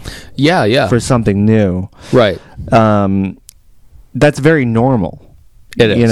And like I think history proves that like people are very susceptible to like new ideas that are that are very appealing, because you're promised all these things, and you're in a situation that is not ideal, and you want things to change, and that's something comes along, and yes, you're promised better. And I mean, this might be a bold connection here, but I mean, from my understanding of high school history, from what I remember, yes, I mean, that's precisely what leads Hitler to come to power. It's post World War I Germany, being told that they are the cause for all the misfortune that they're experiencing. Absolutely. And that they can point the finger at someone else, the Jewish people. Yes, yeah. For all their woes. Yep. And so, hey, well, if we just got rid of them, things would be pretty fucking cool for us. Yeah, absolutely. I mean, it takes a vulnerable population into somebody's hands that obviously they have ulterior motives. But it's the same with, it's just the exact same story over and over again. It's the spiral. It is. Yeah, it is. You're absolutely fucking right. Like with the alt-right and indoctrination via YouTube videos where they watch Ben Shapiro and Steven Crowder and all these Tim Pool and all these weirdos that say, oh, us white men, we're now the victims. Now society is way too woke, and we're the enemies, and women don't like us because of this, because everybody else has the power now, and and then I mean that it's super dangerous. It is, and I don't want to like get my words twisted, because it's not to say that like people within the NFT community are like, oh, well, you're the same as like Nazi Germany or white supremacists. That's definitely a reductive. Right. So like, I want to make it clear, like that's not the connection I'm trying to make. No, but it's more so like I see the majority of people who are within the NFT community. Like I think that they are that vulnerable population who are swept up in that larger current. Absolutely. And I mean that's just shown by the people who've lost millions of dollars in crypto. That's it's clear as day. That's right there for you to look into. I mean it's not saying that these people are all bad. It's saying that like this is a phenomenon with human beings that we've seen time and time again through history. Yes, right. It's simply a pattern. Yes. And the pattern will repeat again in the future in some other form that we can't really know. Yeah. But we will understand. Yes. The tools or the technology that creates it and sees it rise again will be different. But I mean, and that's also what's fascinating about Herbert's understanding or focus on humanity, like the instinct versus the evolution, like the nature versus nurture. Like, what do people have culpability and control over? Yeah. What controls them? Like, but I mean, one thing does feel certain. It's that people will fall into patterns. Yeah. There is something that we're like biologically driven by and swayed by, and I think it's why Herbert focuses so much on cum and vaginas and all that shit, because I think it's taken us like an hour and a half to get to fucking Herbert's horniness. that's very weird for us. But I think it's you're right. But I think it's exactly why. Like it sounds weird when you talk to someone who hasn't read Dune, but like I think it makes perfect sense when you just keep thinking about it and talking about it, because I think he's thinking about all the same things, and he's like, well, wait a fucking second. Yeah. If all this shit keeps happening throughout all of human history, if it's always been happening, and as far as we can tell, always will happen, why is it happening? Well, it's our biology. And what is our biology if not our sex? If not us having sex with one another and creating people with the only way that we can. Yeah. No, I think, I mean, it's all connected, obviously. It really, really is. And I think that's, you know, it's kind of an easy out for, like, right-wingers to be like, yeah, this is us, this is how we are, that's it. We're not going to do anything to try and be better. This is just how we are, you know. Men are men and women are women, and like, yeah, like, okay, like you kind of understand the basics, but like that's like, I think that's doing a huge disservice to the humanity that like Frank Herbert was writing about. Like he had a lot of faith in humanity and the evolution of humanity, you know, socially and physically and emotionally, spiritually. Like, I just feel like that conservative argument is like, it's just super anti-progress, and like, you know, you can point to these texts, to these books, and be like, he was libertarian, he'd be conservative today, he'd you know, argue that, you know, whatever, you know, rights shouldn't you know, exist because of just the natural order of things, and that's just not true in my understanding of it. It's you know, I think Frank Herbert was pro humanity and pro evolution of the mind, body, spirit, and soul. And I think that progress is something that we should always be fighting for. And if we see a limitation of humanity, we shouldn't just say, oh yeah, you know, men are always brutes and, you know, cruel to their partners and whatever. We shouldn't just say, oh yeah, that's just how people are. We should try and be better and push through those obstacles and break those walls, like, always. I think that is what humanity should be, and that is what Frank Herbert has always been saying. Yeah, you're right. I mean, that's that tension between like what people are.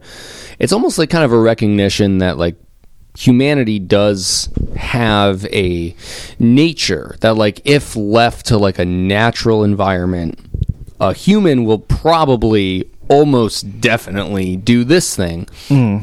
But the magnificent thing about people is that they have the capability to culture the awareness that allows them to break free of their conditioning. That with enough thought, with enough reflection, with enough practice and understanding, that you don't need to behave strictly and only according to your instincts. It's always never just a one or the other. You know, no human within Dune just breaks free from those patterns with that hold. Herbert's like very realist and grounded in the understanding that it's always like it's not even a competition, but I suppose like a conflict, a kind of push and pull between those two things. But like that the kind of magical thing about humanity is that like it, and it sounds like really, I mean, at this point, like, I feel like reductive on how we think about animals, but like, I think the way that Herbert thinks about it is that a human doesn't always have to be an animal. A human can be something else. Yeah. The fact is, a human is an animal, but like, we've been gifted with some sort of ability, with some sort of understanding that like we can create ourselves to be something different. We can like fucking mold our own consciousness into something that it might not have biologically been intended to be. Yeah. You know, it's like when people make stories about, you know, like creating like AI and it becomes self-aware. Like, you made it, but it's become something different. You can never understand or predict. Yeah. You know, people are that biological machine. Like, And there's no answer to that. There's no like resolution. There's no like, oh well, is it nature, is it nurture, is it, it's like it's both of those things in constant fucking like agony with one another. And anytime Herbert reflected on nature or anything, like I was always so drawn to it, because it's like, what does he think? Like, what is the answer? Like, there never is an answer. There never is. But like, I mean, it's just so it's so interesting to read through the saga and the way that he like depicts that, because it's all about how those things relate to each other. Like, he's always thinking about systems when it comes to government, anything, but like so too the very laws that dictate how you fucking live and breathe. It's like those are related to something else too. Yeah. Like, everything's just like tied together in a fucking, I don't know, man. Maybe that's the net that fucking Duncan breaks through at the end before he escapes on the ship. It's just like the webs that tie people to one another. No, you're fucking right. I mean, if Duncan breaking through that web is not the ultimate testament to humanity's ability to, evolve and progress, then I don't know what is. I mean, it's like, you're right. Like, that's what humanity is we are, we will evolve and break through and expand and progress. But we're not going to do it in like a fashion that is nice or happy. There will be a lot of hurt along the way and a lot of pain. And it's not going to be linear straight line. It's going to be ups and downs. Yeah, and you're going to get NFTs somewhere along the way. You're going to get a lot of NFTs throughout the throughout the journey, but I do think that is human nature. I think we do actually want to be better in all ways. I think our core nature is to improve, not just, for ourselves, but for, everybody, for our community, for our loved ones, for the world. I do think that everybody has that capacity within them. And I believe that that's kind of what Herbert was getting at, but like you said, in a very realist, very kind of, not gritty, but a grounded way, where humans are humans, and it's like it's almost a subconscious impulse, right? To improve ourselves and to make lives better,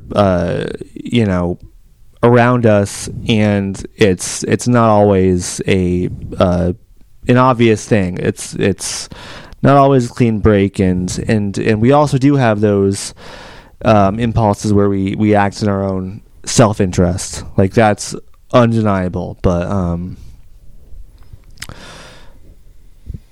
the constant battle between that and our need to better ourselves, I think, is kind of the crux of the Dune series, in a way.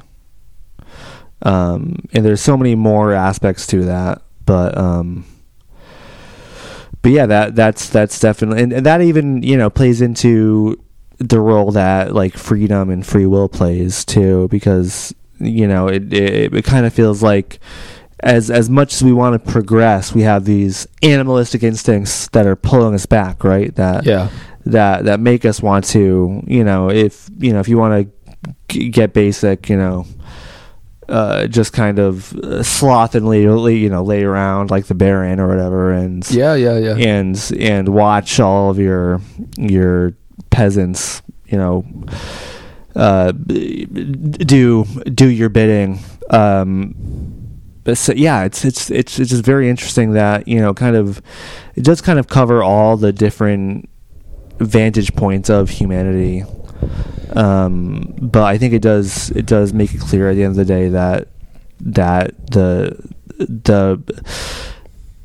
the focal point really is that progress and that yearning for better and for freedom. Yeah. When you lay it all out like that, and I mean, like, listen, I love Dune. I feel like the first thing I gotta say is, like, no matter what I say following this, like, it could all very well be like a nice can crack. Yeah, baby. It could all be like just a subconscious will to try and justify or morph what I think are the worst aspects of Dune into Sure. something, with some kind of value. But I mean, like, okay, that all being said, me recognizing and reflecting on what I could be doing as a human,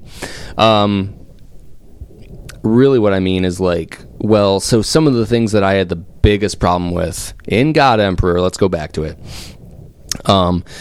Duncan Idaho's homophobia. Yeah. And definitely the way that, like, Leto painted in the broadest brushstrokes the differences between men and women, the reason why the fish speakers were an army solely of women and all that. I mean, but I mean, like, what I guess what I'm trying to say is, like, if part of what Herbert's trying to do throughout the saga is to create a tapestry of what it means to be human in all its forms, to exclude the worst parts of itself would be disingenuous. To try and create an idea of the human experience without homophobia, without people who separate those from the others. I mean, like, it's one of those things, like, as I say it, I still don't think it adds up, because I'm also of the belief that, like, we recognize that it's people who create the art that we then appreciate and understand and consume. And so, like, even if we recognize that the darkest aspects of humanity are what they are, like, does that need to be reflected? Does that need to be seen by the people, especially by the people who truly experience that in their real lives? Like, there's such a much larger, nuanced discussion to be had about it. But I'm just going to circle back and think about, like, despite what I think about the idea, despite that, even in the face of that, I still am leaning more towards this idea that I think Herbert handled it poorly, probably shouldn't have fucking broached the subject in the first place. But what I am thinking about is the intent of the creator themselves. Yeah. What could be the thought process and the understanding of the person who made this art? And potentially it's that, Herbert himself recognizes that these things are not things to be considered as justifiable. They're either brought up to be examined, like so many other things, to be thought of as all the options, but you choose, right? Like, you kind of need to be the human in this Gom Jabbar test of my book series. Yeah. And you need to fucking make up your own mind, you stupid piece of shit. Yeah. And also, does humanity not have the capability to make all of these decisions? I could show you just the best, or least offensive decisions or options, but I mean, like, you also need to understand that, like, humanity is capable of, like, the darkest fucking recesses of, horrible decisions. I mean, for like, sure. it would be disingenuous to project to project a humanity that doesn't have that fallibility within it too. Like, Duncan Idaho is just a man. Like, could he not be homophobic? Is the fact that he's homophobic, like, does that dissuade, or, like, does that nullify what he was before? Could it not be that it's not that it's all Duncan Idahos, but only the singular Duncan Idaho that you pretty much follow for the majority of God Emperor, and every other Duncan Idaho before and after could even be gay themselves? Who fucking knows? Or, bisexual. Sure. Or there's a bunch of labels you could apply. Yeah. I'm not going to get too caught in the weeds there, but I just mean, like, there's a lot going on, man. Yeah. And if we're talking about trying to think about the Dune saga as like an understanding of humanity, it kind of needs to be like that wide net. It kind of needs to collect the things that you don't want to see, if it really is going to try and show you that too. Yeah, you're absolutely right. I mean, there's the great quote that is, I think it's attributed to Muad'Dib, but it does kind of feel like a Leo quote where it's like, like look into the places that you don't want to. I'll be there staring out at you, right? Yeah. Exactly. Yeah, yep. That is the quote. Man, that is a great quote. And that really is Muad'Dib. You're right. Yeah. Yeah, that's such a fucking good quote. And I think Frank Herbert does mean that. I think that is. You think that's him staring out at you? I think Frank Herbert is staring out at us when we have those moments. I do. And I think it's almost. I don't think it matters necessarily whether that was intentional. Homophobia and all the very kind of vile things that are showcased within the Dune series, God Emperor specifically. But I mean, I think that I personally, as a human in 2022 now, I can envision a world where there really is not homophobia or racism or whatever. I do envision a world where those terrible distinctions are not made into, are not turned into violence.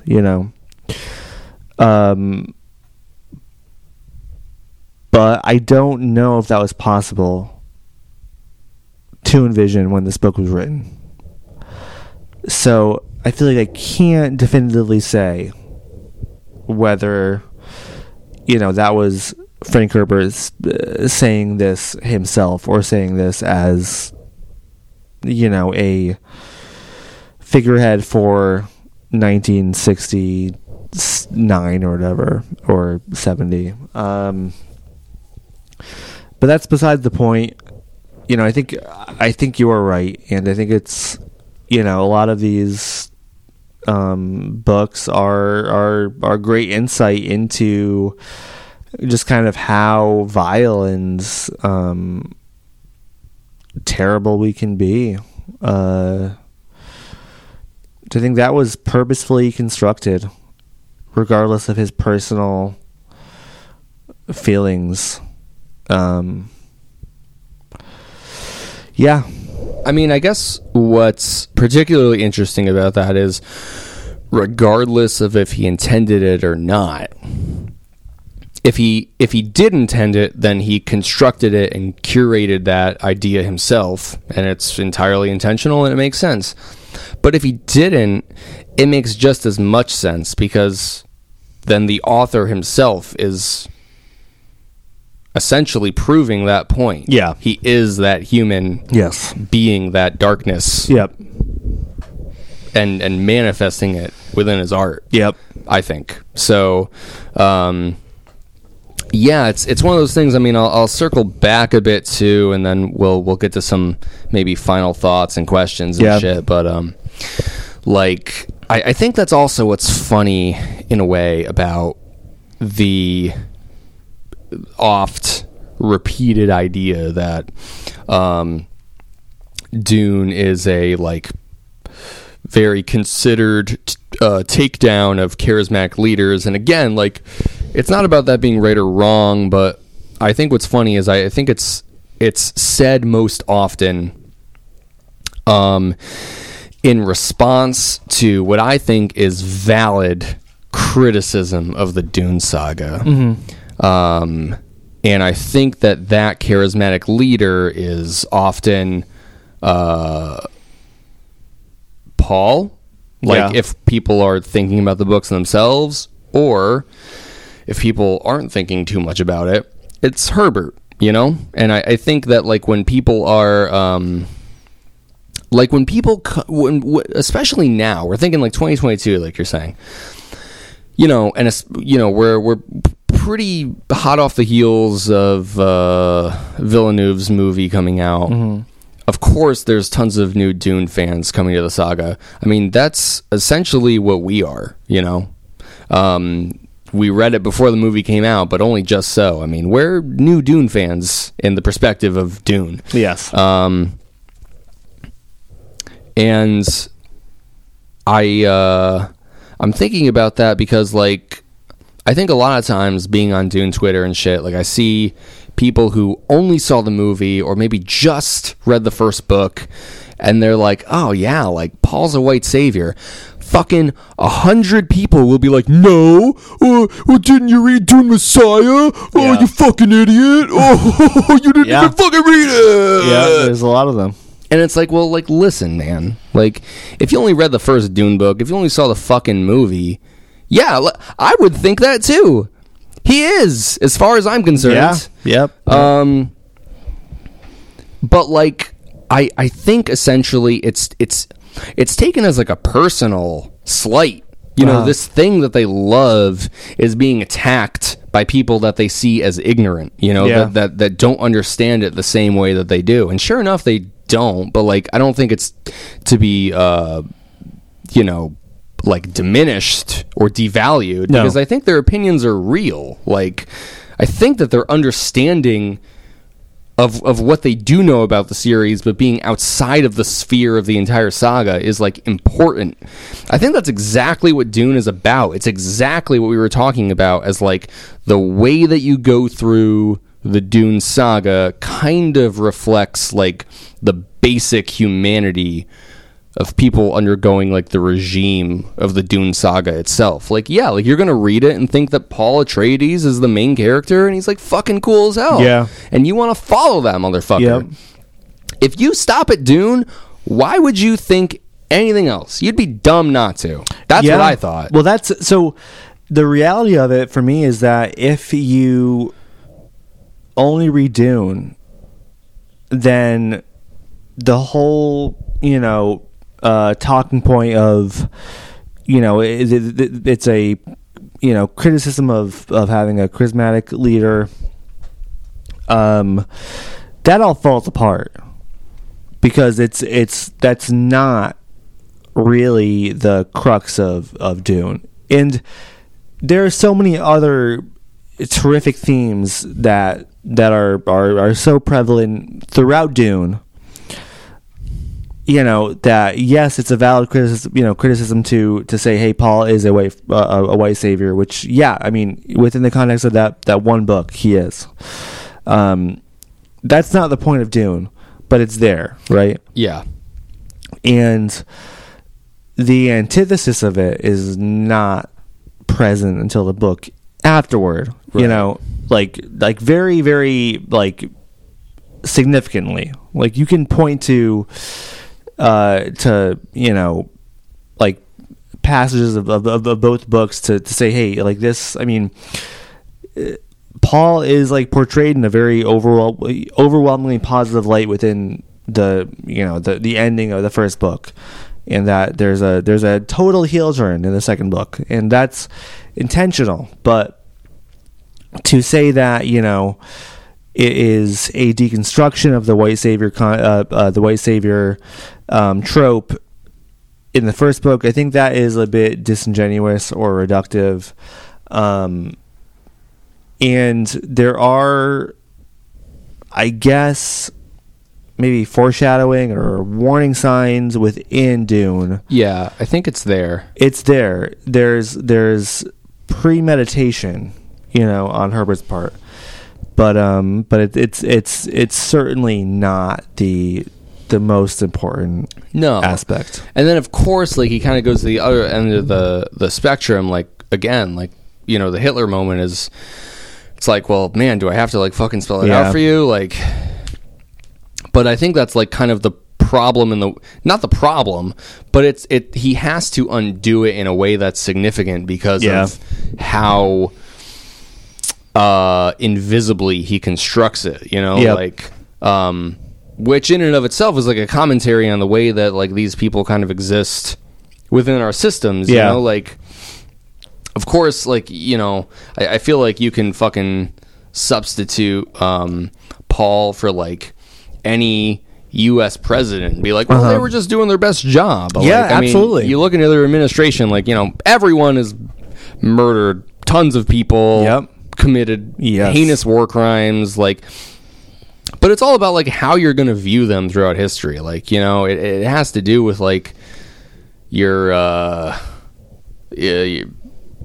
having or lack thereof of nationalism and all that shit. Well, that's like, it's the whole kind of argument, or not argument, but just the whole, like, I guess, talking point where it's like, yeah, the Nazis were they're people that lived during this time that just got rounded up into this whole big mess, and they were just following orders. Like like you boil it down to that essence, and it's like, yeah, like that's essentially what kind of shoving these people into a system does, right? Is it makes people just follow orders despite like real material consequences for people, whether it's death or poverty or whatever, name any fucking 100 of heinous crimes committed against humanity. But right, it's like it's like the recognition that like everyone who is a part of that is accountable for their actions, but it's also the realization that like it's almost interchangeable. Yeah, but that's the truth. To think it's like, oh well, I could have been born in 1910 or 1920, and I just never would have done it. I'm built different, and it's like, sure, it's so easy to have that thought now, rather than to think about the reality of what people were experiencing in the present moment of that time. And it's never an excuse, it's never a hand waving of what happened, but it's still that tension between like what are people responsible for in their actions, and what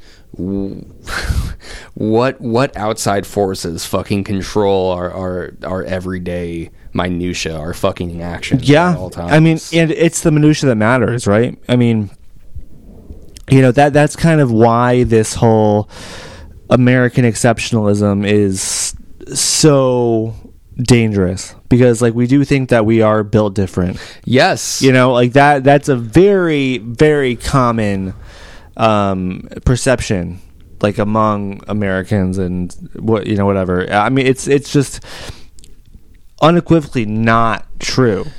Like, we are just people, and we can be led astray, just like millions of people from history's past have been led astray. Holy shit, man. And it's if you are so allegiant to your country, and then somebody perpetuates a lie that somebody else out there or some nation is devaluing your country or defacing it, or trying to attack it in some way, then they can incite a very scornful and violent reaction from like a huge population, and that's how wars happen. And that's you're right. And I mean, focusing particularly on American exceptionalism, like, it makes me think about the birth of America, the shockwaves that have rippled out from that moment. Like, I mean, it's not, again, like with so many things, like, it's not the same. It's not a one-to-one. It's not an allegory. But like, I mean, just like how Paul and the Fremen break free from the constraints of the Empire, like, America at a time before it was America, unites and destroys the control of the British Empire. Yeah. And it's like, at that time, like, if you're like just some dude in 1776, you're like, yeah, I don't want to be ruled by some fucking exactly king, like fucking 5,000 miles bumfuck nowhere. Yep. Like, yeah, like, let's fucking fight and do this thing. Yep. But if you were to look thousands, you don't even have to look thousands of years. It hasn't even been 1,000 years. I know. It hasn't even been 1,000 fucking years. No. In fact, America has existed for about not even 300 years. Yeah. Not even 300 years has the fucking Empire of America existed. And it's so funny because, like, I mean, reading Dune, like, it puts in perspective how short little time that is. That's Yeah, such a short precisely. period It's of time. nothing, right. It's nothing. Exactly, and America perpetuates the myth like it's the way it's always been. Yeah. Like, Yep, it's exactly. God, we're so good at myth making. Yeah. But, like, again, like, exactly, like, Dune kind of begs the question, like, what about thousands of years in the future? But, like, exactly, you don't even have to look that far. Yeah. We can just see the consequences of what would seem like a noble and a virtuous goal back in 1776 and the implications and the consequences of that in 2022. Yeah. I mean, there's a lot of people who don't agree in America. Sure. And even elsewhere. Yeah. But, I mean, like, I feel, I don't even know what term I want to use, but I mean, like, I suppose it's like our common and many other people, like, a common understanding that America is an empire, that like, we kind of are the jihad that is unleashed. Absolutely. We're like the bane of the world, and it's like the way that even the most noble of intentions can, like, spiral out of control given enough time, given enough cause and effect, that it becomes something it was never intended to. It only takes 12 years in Dune for that to become a galaxy-spanning jihad. Yes, but that's, well, I mean, obviously there's so many different steps that were taken previously to allow that to happen, but I mean, it's no exaggeration where, I think this is really, if you want a warning from Frank Herbert, like, this is, if you allow, your society to fall into the wrong hands, or if you don't take accountability of the people that are in charge of your society seriously, then, like, it can just so easily happen. Like, that is the danger of bureaucracy. I think, right. That's like the big thing that is railed against, I mean, from beginning to end, is that bureaucracy and keeping up appearances and those kind of superficial niceties that we kind of have to uphold above everything else, like, that is just dangerous, like, if you got to call it for what it is. You got to call droning fucking children for what it is. You can't, just because you have somebody in office that speaks well and is charming, does not take away from the fact that they are killing people. Right. Yeah, exactly. And that's the thing, like, when we talk about, like, when we talk about Dune and the danger of charismatic leaders, like, what I was thinking is, like, I'd like to ask Herbert, like, the one thing that would be interesting, I guess, if he was around today, it's like, okay, well, yeah, we're going to fucking call Nixon for what he is, we're going to call Hitler and Genghis Khan for what they are, but, like, does that include Obama, Yeah. But I think the thing is, within reading the Dune saga, is that the answer is there, the information is there, because, like, Herbert is very explicit and clear that it's not the person who occupies the role, it's the role that creates the person, well, so, I mean, it's kind of like this role, the system that has been manufactured has built this role. And a certain person will occupy it. Somebody will occupy it. It doesn't really matter who that person was. There are, like, I mean, kind of like Twilight's Haderach, where it's like there's candidates who from all around that could fit that role potentially. Yeah. But there will be one that slots into that role ultimately. Yes. Yeah. And there is that really interesting distinction. I think it's in God Emperor where like the common trope is that absolute power corrupts absolutely. Yes. But Herbert says that absolute power attracts the corruptible. Yeah. It's one of those things that, like, in practice, if you were to view humanity from that bird's eye view, from that third person perspective, there would be no difference in the people that you see come to that thing. But he feels like there's a distinction between who follows in that path to become that person. Yep. I guess it kind of does feel like a negligible difference in a lot of ways, but, like, there's probably a lot of interesting nuances to explore there, but I guess I just mean, like, in terms of our discussion, like,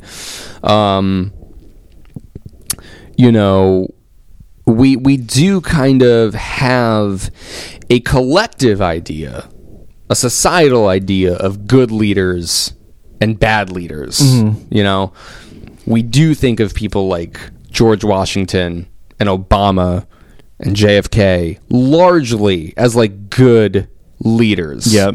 Personally, you know, we may not. Yeah. And I think do not, you know? Yes. But, like, again, like the story that America tells itself even recognizes that there have been bad people to come into that role. Yeah. You know? It's like, oh yeah, well, you know, Nixon is like, we all know Watergate, right? Like, I mean, like, even America is like, yeah, he was a douchebag. Yeah. Sorry, guys. But then, like, on to the next one. Exactly. Yeah. But, like, it's more about, it's not about who the next one is. It's that the role still exists. And just like you're saying, like, the person is like an interchangeable socket. Yes. That plugs into that fucking mainframe. Exactly. And when things get really bad, when it reaches a fever pitch, you can blame the person and vilify that person, and then they are a pariah or whatever.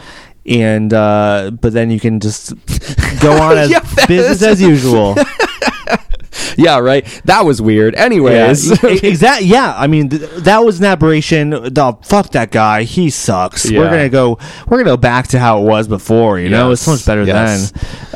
And that's because that's just how it happens. And then you know that it's so funny to talk about it that way because it's the exact thing. It's like, oh wow, Trump was crazy. Well, thank God Joe Biden's president. Yes, that's what's God happening bless right America. Now. Yeah, I mean that's exactly what's happening right now, and I do feel like the cracks are showing. I mean, I think we are definitely in a bubble, but still, like I mean, I feel like it's more people than not, or they're like, yeah, Biden sucks too. Like, I think the cracks are showing slowly but surely, and it's not feasible long term. Yeah, the tough thing, it's like, right, it's like when you look at the largest scope of history, when you look at it through a Dune Saga lens, yeah, which I guess if you're thinking about all of history is even comparatively small, but you know, like we see that those things don't last. We know from history empires always fall. Yes. That's kind of the fucking Thank you, part Ralph. of the pattern. Yes. But like the tough part is that it's not that the cracks build up gradually over time. They do given enough time, but the thing is that they heal too. Yeah. And they get bigger and they get smaller and they get bigger and they get smaller. And it's just like you said, like it's never linear, and like it's tough because it feels like you can it almost feels like having that prophetic vision. Like, yeah, like almost everyone, almost every left-leaning person I think can think about some kind of understanding, some kind of like vision or thought about what the end of the American empire could be, what it might look like. It's tough because like it kind of feels like you're struck by some sort of future awareness. Like, well, yeah, I mean, you know, all things are fleeting. There's no way that it's just going to be this way forever. So it's like, well, what's going to be that end? And yet you're struggling against so many other factions, the subsets of people who completely fundamentally disagree with you. Yep. The fact that even if the things that you see might be true or close to some sort of truth, that like it's going to take so much longer than you could fathom for it to materialize, that it's almost just painful to consider. Like so many things. I mean, it really made me think like that the idea, like one of the things that I loved about the prophetic visions, the way that Herbert thinks about them and writes about them, it's not that it's like a certain absolute truth. It's that it's infinite paths that you experience, that it's really no different from daydreaming. You know, you have no real idea of if what you even experienced is going to happen or not. You know, you could fucking spend an entire day or even just a second or a minute thinking about what the future might be, and you might be right, you know? And that's really not different from having a spice vision. Like, it feels like a fantasy drug. It feels like some sort of thing where, oh my God, like they could see the future, but you could see the future just as much as Paul can. Mm-hmm. Yeah, he really doesn't know.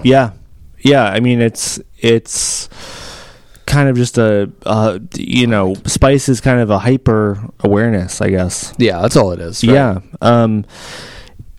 Yeah, and it's like we're at the crux right now where it's like, you know, the empire could fall and free fall just imminently, you know, and it could crash in a decade, you know, or it could go on just fucking slowly bleeding out for like hundreds of years. Right. Like that, like we're at that point where like we don't know. We don't know right now. It feels like it's like, you know, the end, but like when's it coming? Exactly. Right. Yeah. That's kind of where we're at, and it's just kind of slapping on band-aids. Maybe you slap on one band-aid, it'll work for 50 years. Right. 100 years. Okay, 500 years if you got a good Band-Aid. If you got a good Band-Aid, if it's primo quality, then 500 years. But yeah, I mean, it's, you know, unless you radically change the system. But I mean, what's 500 years? That's more than America's ever existed. Exactly. That's more than double years. Yes. Exactly. I know.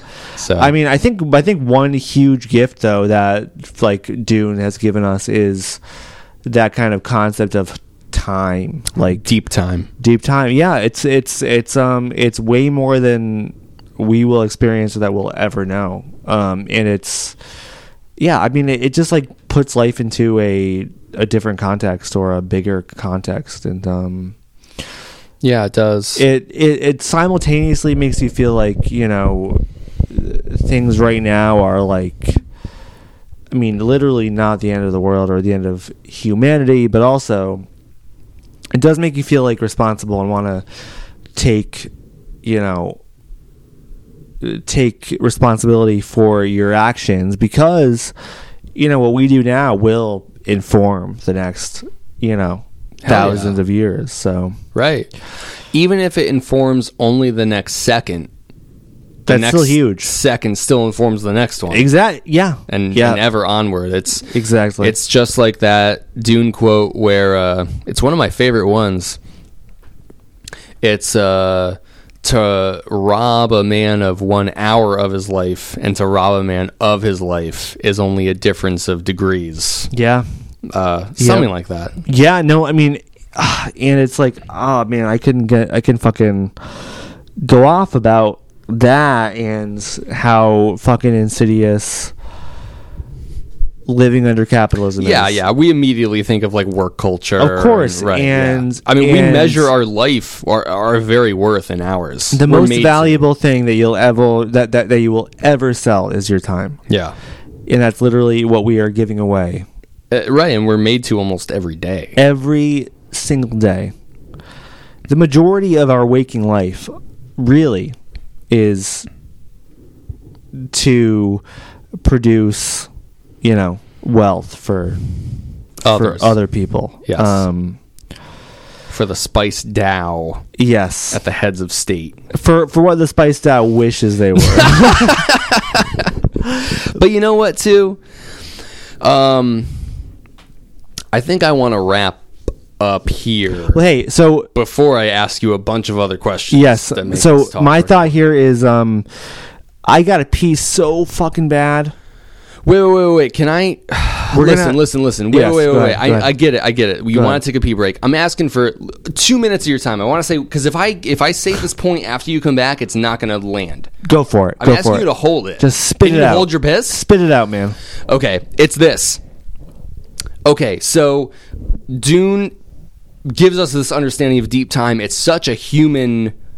A natural, almost immediate human instinct to think you're missing out. Like, oh my God, like I wish I could see the consequences of all these thousands of years. I wish I could be alive to see like what's going to happen in the future. My lifespan is so insignificant compared to the amount of time that is going to be and probably what will be for like humanity as a whole. Like, Yeah. it's essentially like FOMO, but for like all life. Yeah. But I think, and again, it's coming from a human with a human existence, so like there's going to be that bias. Like if people could live for thousands of years, like yeah, I don't know, maybe it'd be different. Yeah. But you know, like Herbert even tackles that subject with Leto, and he kind of shows like that folly in the immediate satisfaction of like, you know, that natural, that base human instinct to think like, oh my God, I wish I could fucking live for that long. And we see that like Leto's entire existence is hell. He fucking hates himself for every second, every fucking millisecond for thousands of years. Imagine how much time that is just like cursing your own fucking breath, you know? And I think that's one of the best things that Herbert really accomplishes, is to show just like the fucking stupidity in trying to like morph humanity into something godlike, because it's exactly the kind of stupid god that, you know, mortals would create. Yeah. You know? Like, yeah. It's just so far away from. Yeah, I mean, I don't know. I could talk about this forever, but I will let you go piss. But I just mean, like, when you're talking about, like, Dune giving us that understanding of time, my very first thought is, like, yeah, and I'm kind of sad I won't be around to see it. And then my very immediate second thought is, wait a minute. Dune kind of shows me that, like, yes, there is all this time you won't see, but no, you don't want to be around to see it. So... I get it. I agree with you. I mean, Leto's existence really was miserable. But for me, it's we got this great understanding of time.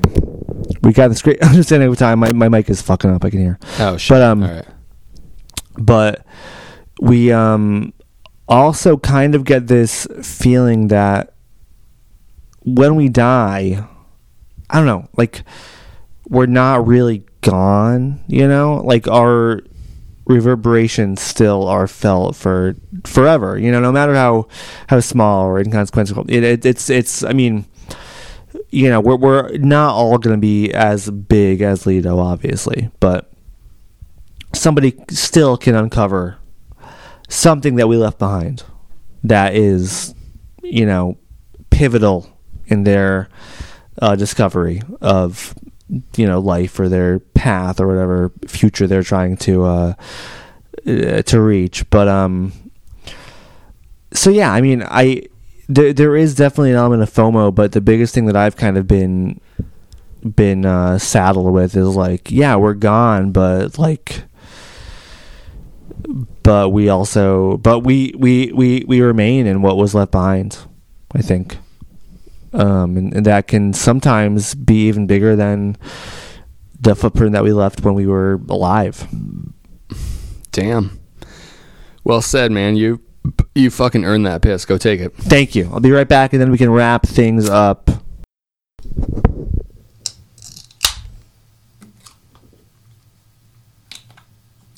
All right. So...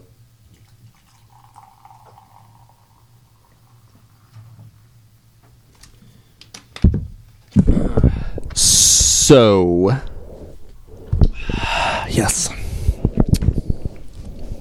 Man, we have been on a lot of tangents tonight. Yeah, I mean, it's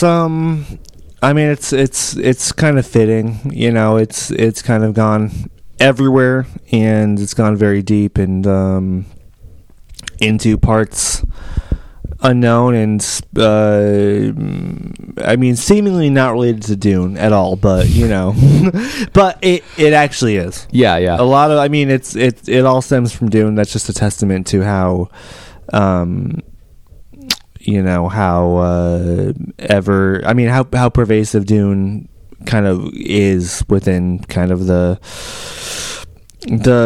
realms of our society, and just, I don't know. For sure. I mean, like, imagine being Frank Herbert and having, like, all these thoughts and then trying to funnel them into some sort of coherent, ongoing narrative. Yeah. That, like, translates those same thoughts in a way without just explicitly stating them to the reader. Like, yeah, I mean, there's philosophers who have gone their entire lives and their entire careers writing books full of their thoughts that are, not as effective as at communicating ideas to the reader as Dune is. Sorry, Socrates. I know. Born Fuck too you. early. Fuck you, Plato. Yeah, you were the wrong part of the wrong Greek lineage. It's the Atreides that really won out in the end.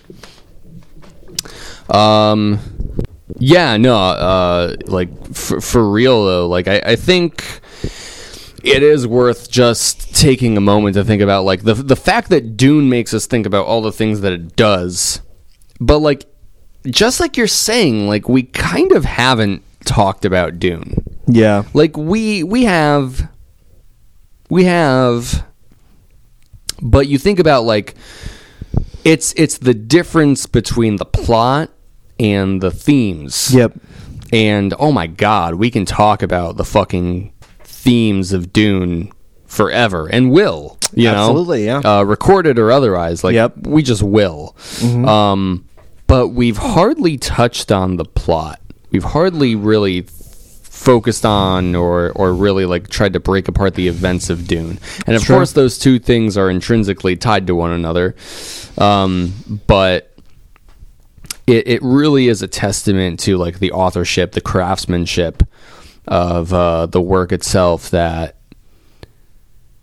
just that those ideas can be, like, distilled and disseminated throughout time. Yeah. I think that really is, like, the big thing too. Like, it really does make me think of Leto's journals imprinted on crystal Redulian paper. Like, I feel like the Dune saga is exactly that. Like, as long as it exists and as long as people read it, it's kind of an insight into some other brain that has thought about probably a lot of the same things that you may have. Yeah. And probably also a lot of things you have not thought of. Maybe things you've thought of differently, but, like, it's at this point, God Emperor and onwards, it was just inescapable to us that, like, Dune is kind of about Frank Herbert. Like, it's one of those things. It's like, no matter what you say Dune is about, if you say it's about one thing, it's reductive and it's stupid and you're wrong. Mm-hmm. But, like, holy shit. Can I talk about who I think Frank Herbert is forever? Yeah. We fucking started this podcast with being like, I don't know jack shit about Frank Herbert, but I could fucking talk to you all day about who I think Frank Herbert is. I mean, now it feels like we know way too much about who he probably is, or we think he is. And it's just a fucking mirage. Yeah. At the end of the day. But, I mean, like, regardless of who or who not that person is or isn't, I mean, like, one thing is just, like, in fucking stark contrast, it's like the work exists, the work is understood, the fucking books are right there, and you can hold them in your goddamn hands, and you could read every line verbatim. Whatever you get out of that, it's almost a reflection of yourself. Yeah. Like so many other works of art, of course, but, like, I think that there is something. I think part of what's so special about Dune is somehow, like, it feels like there's this recognition that Herbert was able to, like, kind of encapsulate a part of himself. He, like, immortalized himself somewhere in the nooks and crannies of this text. I mean, it's the same way, like, you know, it's the same way we listen to Green Day and we think about Billy Joe in every song, you know? Yeah, like, totally.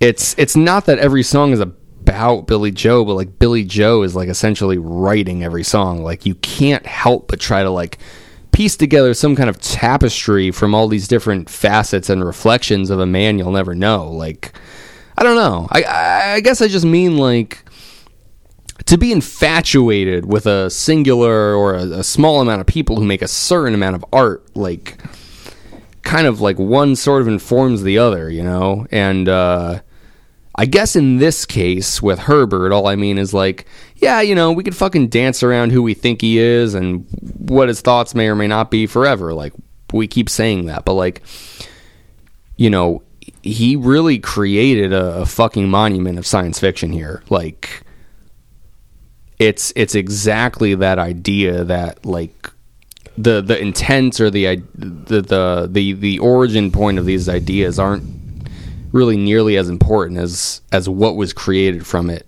itself anyways.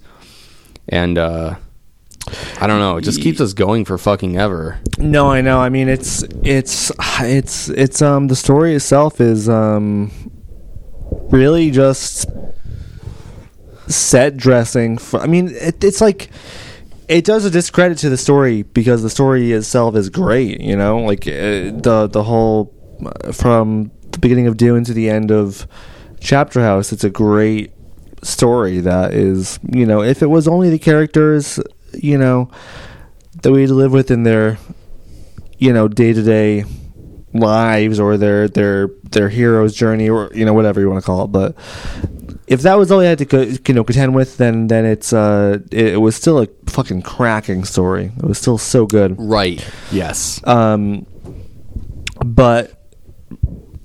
I mean, it's so much more than that. You can't even. I mean, I can't begin to describe it adequately. Right. Okay.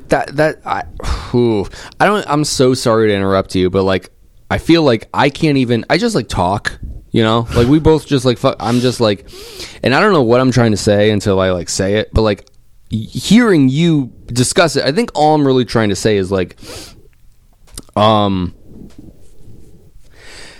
that when people ask me about what Dune is about, which is pretty much never, when I think about what Dune is about, I always think about the themes first and the plot second. Yeah, same here. When I think about what Dune is about, I don't think about the events of Dune. I think about what I think Dune is trying to say. Yeah.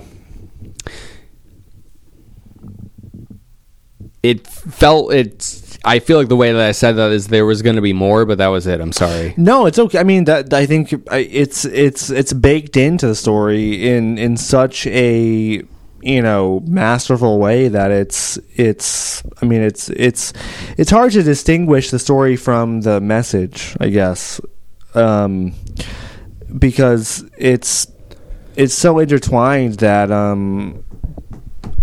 mean, you know, like we've said that Frank Herbert essentially is every character, you know, but really what that means is that humanity is every character, you know. It's like Frank Herbert's concept of humanity is every character, and every character portrays a one facet of humankind that, you know, he wants to invoke, and yeah, I think it does a great job of, like, bundling up all of these really huge ideas about time and our, you know, humankind, and you know, just I mean, how you know, history and future history, you know, in kind of putting it into a story with characters that don't just feel like set pieces, because if you're trying to do that, you could easily make something that feels like, okay, well, we need to, character A has to get to point B, and then cover all these bases with all these ideas you want to convey. But it's I mean, I don't know, it people say, story first, everything second, whatever, but it's like story and ideas first, stories and philosophy first. Like it all is priority, I think, to Frank Herbert in the Dune saga. There's simply not one without the other. Yeah, I don't have anything to add to that. I just agree. But like, yeah, just the way that they both are intertwined. It's like those. It's the fucking like ladder spiral of DNA. Yeah, wrapping around each other. It creates itself. I mean, that kind of is one of the many amazing things about Dune. So at the end, at a kind of end here, I mean, we know from Dune 2, there's like so many different versions of an ending. Yeah. Or rather, that there is no ending. Whenever you close the book on something, even when you close Chapter House, you know that there's more, even though that he didn't write it. Yeah. Whether there were notes for a 7th book or not. Even if it were a completely planned, clearly more totally understood conclusion, even if Herbert lived for as long as Leto did and he wrote all the Dune books he ever wanted to, like, there's always more, right? Like, there is no end to history unless all humanity dies and the golden path is not fulfilled. Yeah.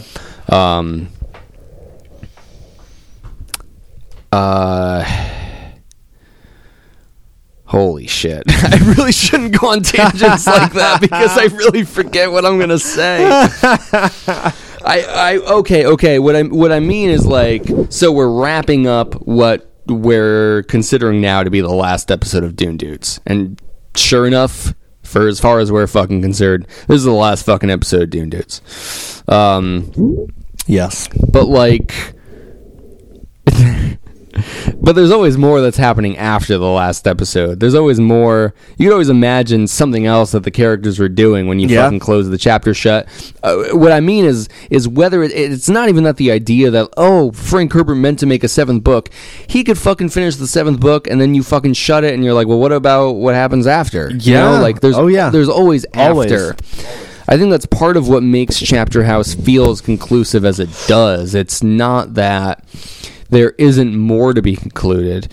It's that Herbert writes a conclusion to Chapter House. Yes. It's the very,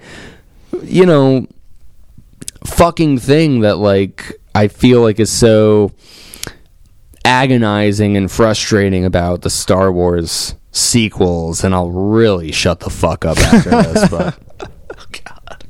Like... It feels like the Star Wars sequels create a universe so open-ended and empty, completely devoid of meaning, that it's like any conclusion feels like, well, there isn't one. Like, if Return of the Jedi ends where the Emperor is killed and the Empire is defeated and the hero is validated and redeemed, then when that narrative is completely torn apart, when it is opened back up again to create a conflict for a new saga, but that conflict is the same and the resolution is the same, where the Emperor is killed again and the Empire is defeated again and the hero is validated again. I mean, it feels like there is no resolution. You did the same thing. Why could there not be a 10, 11, and 12 where the same thing happens? Well, yeah, I mean, that's the difference, I think, is that, it feels so circular in something like Star Wars, where, it is just kind of a good guys versus the bad. Like, what can happen after the good guys win? Oh, the bad guys are here again. then the good guys win again.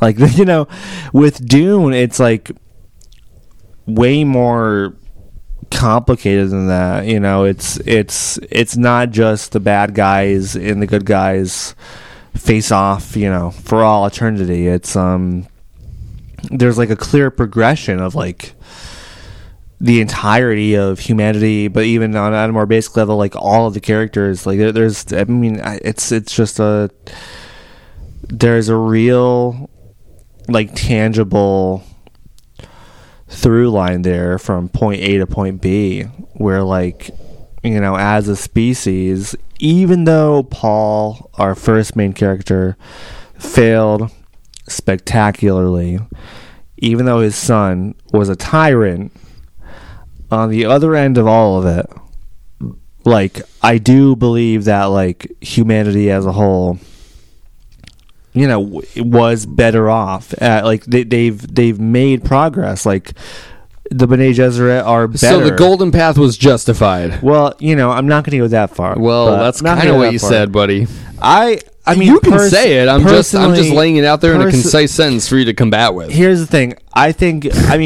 Personally, we should have all just died. You know, it's like, it's at that point where it's like, let's all just fucking die. In 2022, it's easy to feel that way. Yeah, that's kind of my feeling. But no, I mean, it's obvious. Like, the Bene Gesserit from Chapter House back to Dune, it's like, yeah, they're much better, like, morally than they were.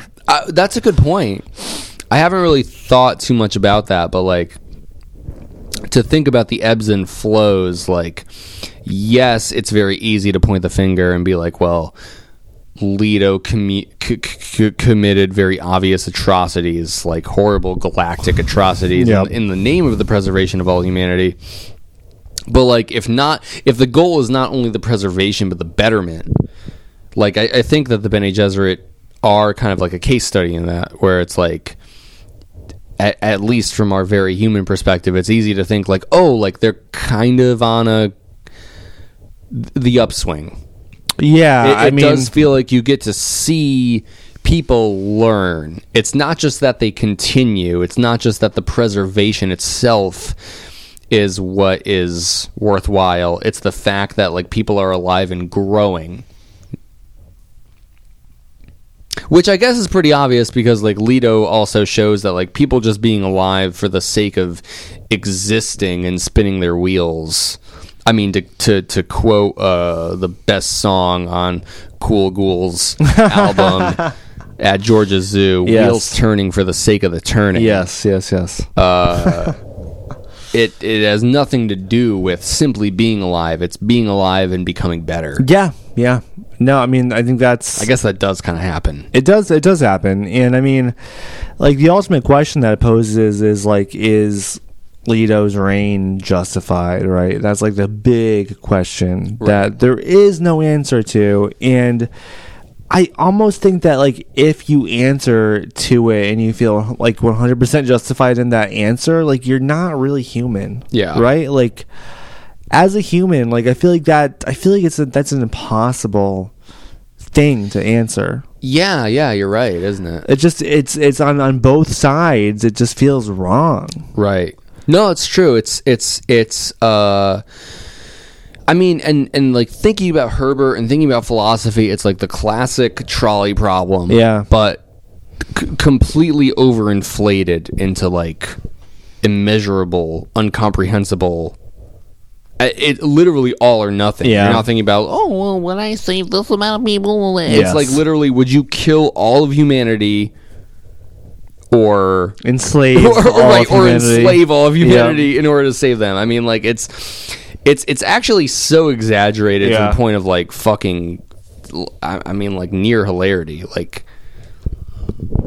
yeah, you really almost can't even, like, take it seriously. But, like, I think you're right, and that's one of the biggest things I was grappling with God Emperor, was like, well, where are we landing on here? But if really the thought is that, like, there is no answer, you know, both sides are fucked up. The Golden Path is neither justified or not.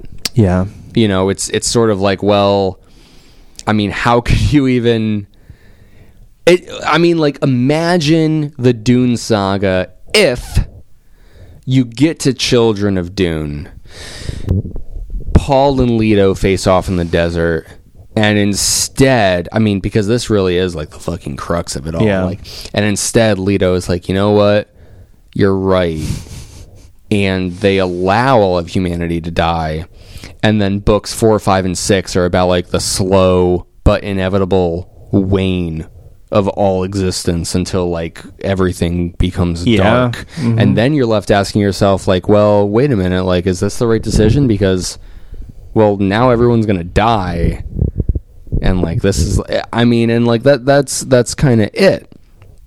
That's kind of it. I mean, it's not about a right or a wrong decision. No, it's not. There is no concept. And maybe the idea is that, you know, like we were saying, like, humans kind of our need to progress is super inherent in our nature, I guess, and like that's viewed as a good thing, but it's only up to a certain point. Like, at what point is it not a good thing? At what point is our evolution a negative upon our species and on the universe? You know, it's like, do we keep on pushing until it's bad? Oh yeah. Like, I mean, were we meant to live through the Golden Path, through the Kralzek, you know? Kralzek, yeah. you know? That really is like the last unknown. Yeah. It's like, how far does Leto's Golden Path even guarantee the existence of humanity? Does it buy us a couple 10,000 years? Who knows? Or do we really live in perpetuity? Yeah, Like, I mean, I think the, oh boy, I keep saying the last thing. Holy shit, man. I'm sorry, dude. But like one fascinating thing too, like I think there's so many things that lead to the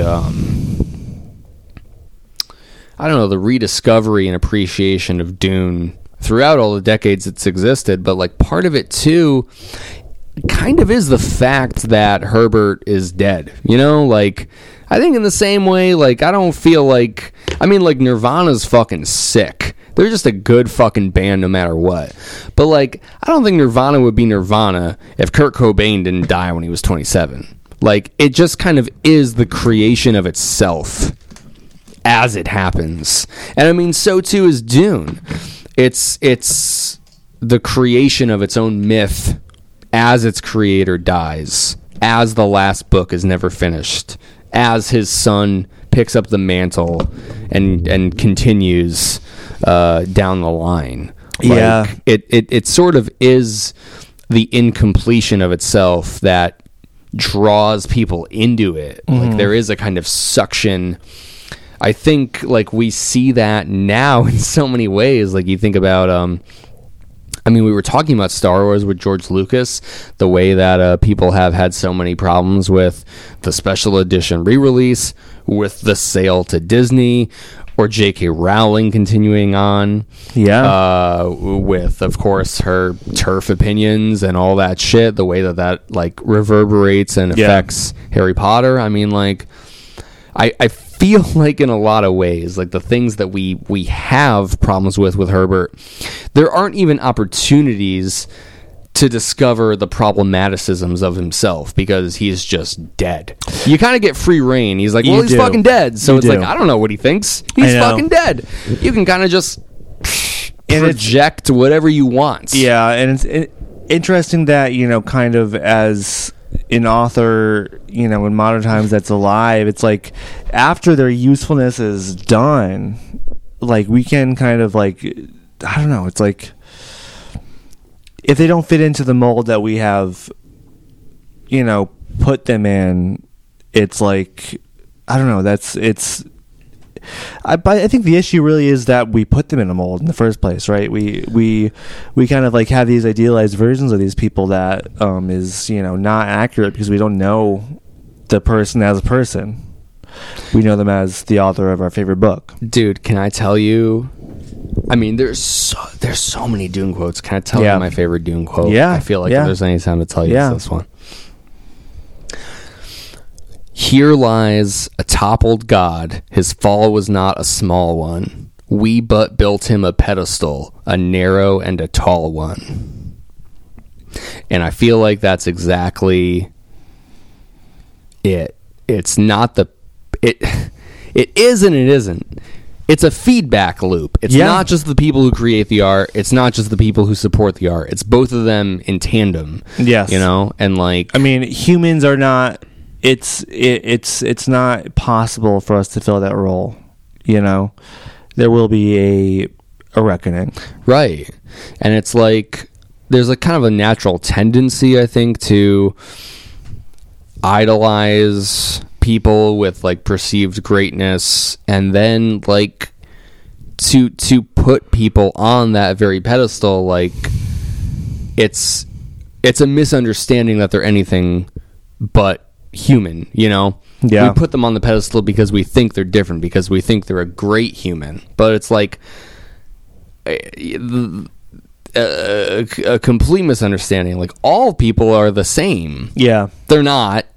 If you want to get down to it, like, they're not. Like, there's a lot of very appreciable differences between people, but like, of course, we also recognize like the folly in doing that, and it's like, it's not all the responsibility of the person on the pedestal. It's not all the responsibility of the people building the pedestal. It's like the cause and effect, the consequence, and the action. Like, I think that's one of the most interesting things that Dune explores. You know, it's not the beginning or the end. It's like everything in between.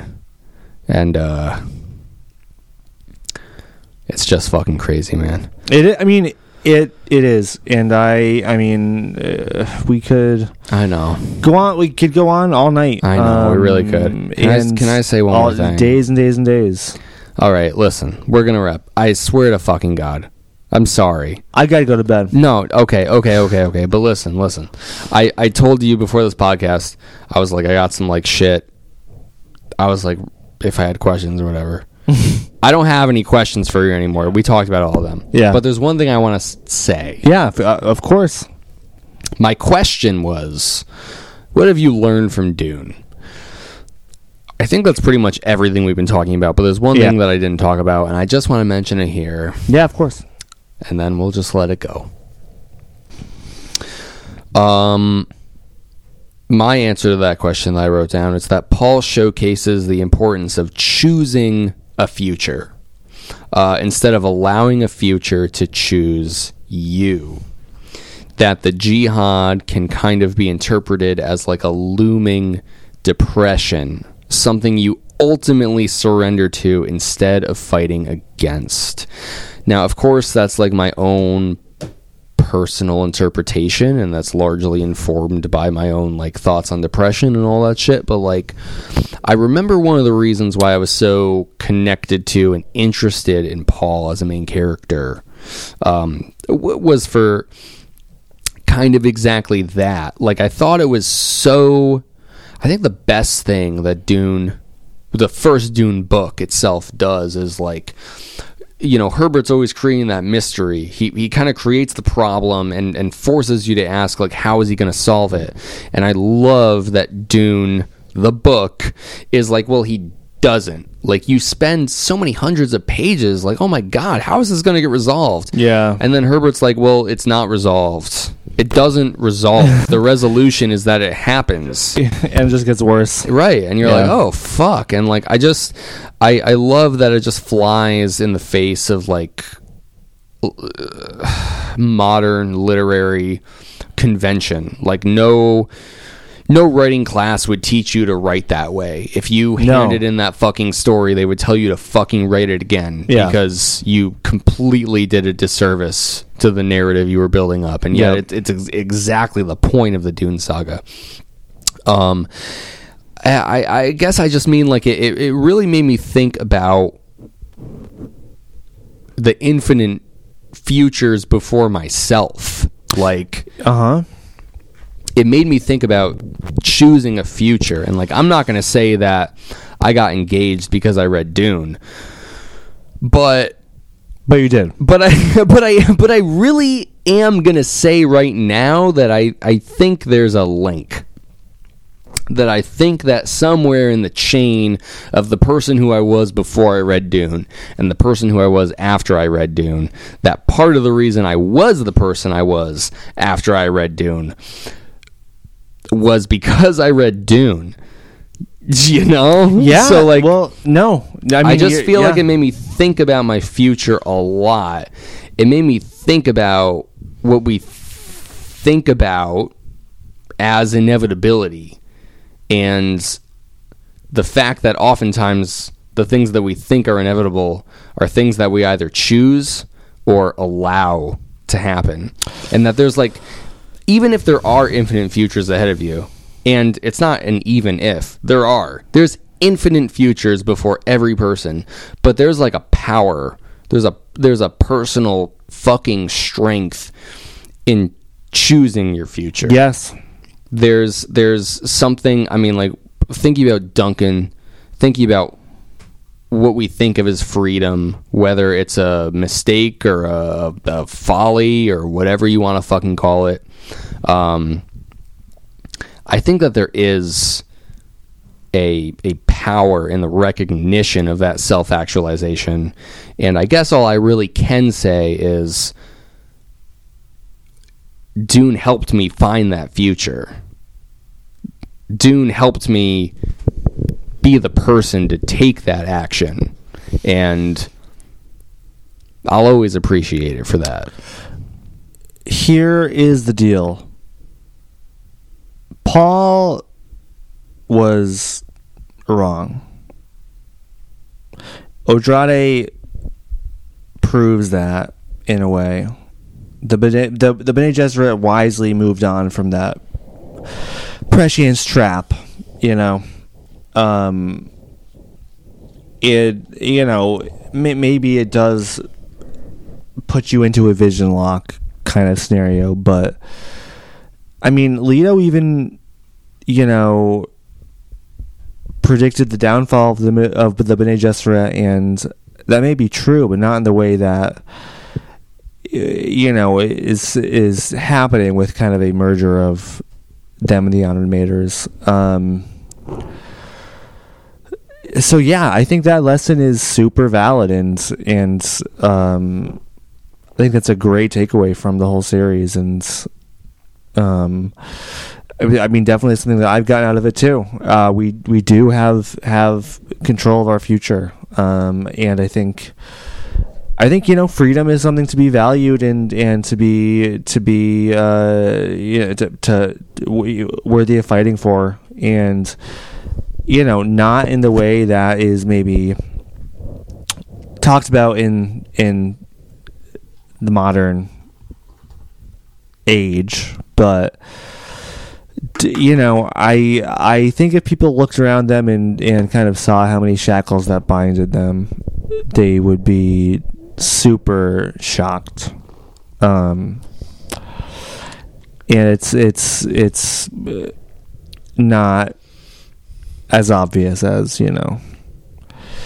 as being imprisoned or whatever, which is that is obviously still a problem within the in the world, but no, there's things that are more pervasive than that keep us at bay, and I mean, it just the big lesson, if you want to simplify it, is think for yourself, and that's definitely something that I have taken to heart. Fuck yeah, man. I think I can safely say at this point, however many hours in, I have nothing else to add. Neither do I. There's always more to add, but this is the time to say I have nothing. Yes. Nothing else. Time to chop it off. Time to cut the So much like an unidentifiable ship in a unknowable universe, or whatever the line is, the Dune dudes have blasted off into that next thing, and it doesn't mean we're gone, and it doesn't mean we're done. it means that no ending will complete the pattern of humanity that we all find ourselves in. And if you look, you will find us staring out at you from that space where you dare not tread. Yeah, I mean, and you know, we're inviting you in. We'll be there, but not here. Well, Connor, until next time. Whoa! Holy cow! This was a wow. This is a the tables. How's it feel? Yeah, how's it feel? Turned. How's it feel? Until next time. It's not easy, is it?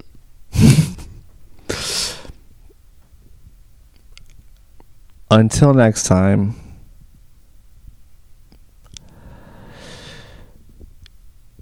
Keep the spice flowing in the free world, baby.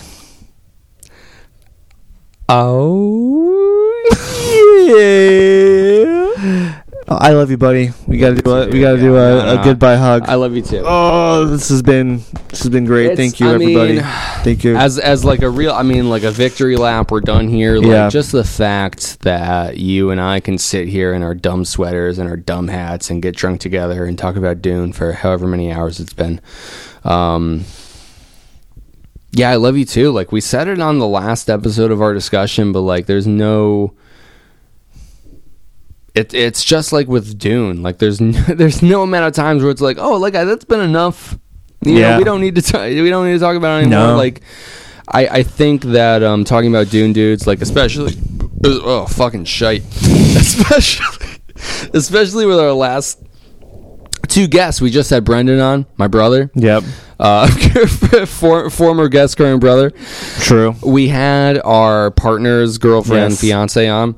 And like it was this idea that that Dune Dudes is also like a fucking record of like our lives at this time, and like I think that's fucking true, man. Yeah, and like definitely. You know, we recognize about the other people, but like yeah, fucking true that like it's also about you and me. It's also about like this moment in time, like of our friendship and how Dune has informed that and like all that fucking shit, man. So yeah, absolutely. I fucking give you all the credit in the world for going through this, you know, together. You know, the two of us, like it's absolutely always been. And I look forward to the various Gola incarnations that this will surely take. So please be on the lookout for that. Yes, be on the lookout. Keep your eyes peeled. That's it. That's it. There's no more. If you're waiting for something else, you're fucking stupid. That's it. There's, as you know, Denis would say, there's deleted scenes. There's no deleted scenes. No end credits. This is it. Peace. Goodbye. Dune dudes, Dune dudes, Dune, Dune, Dune, Dune dudes, Dune dudes, Dune dudes, Dune, Dune, Dune, Dune dudes, Dune, Dune, Dune, Dune, Dune, Dune, Dune, Dune,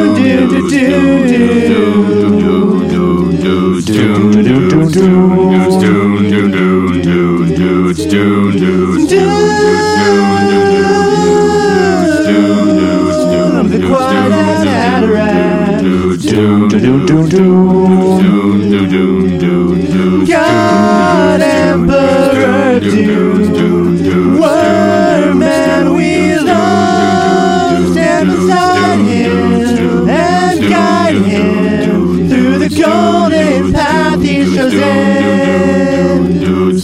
Learn from the past and present heretics of Dune. Dune, Dune, Dune, Dune, Dune, Dune, Dune, Dune, Dune, Dune, Dune. She's a chapter. How? Dune, Dune, Dune, Dune, Dune, Dune, Dune, Dune, Dune, Dune, Dune.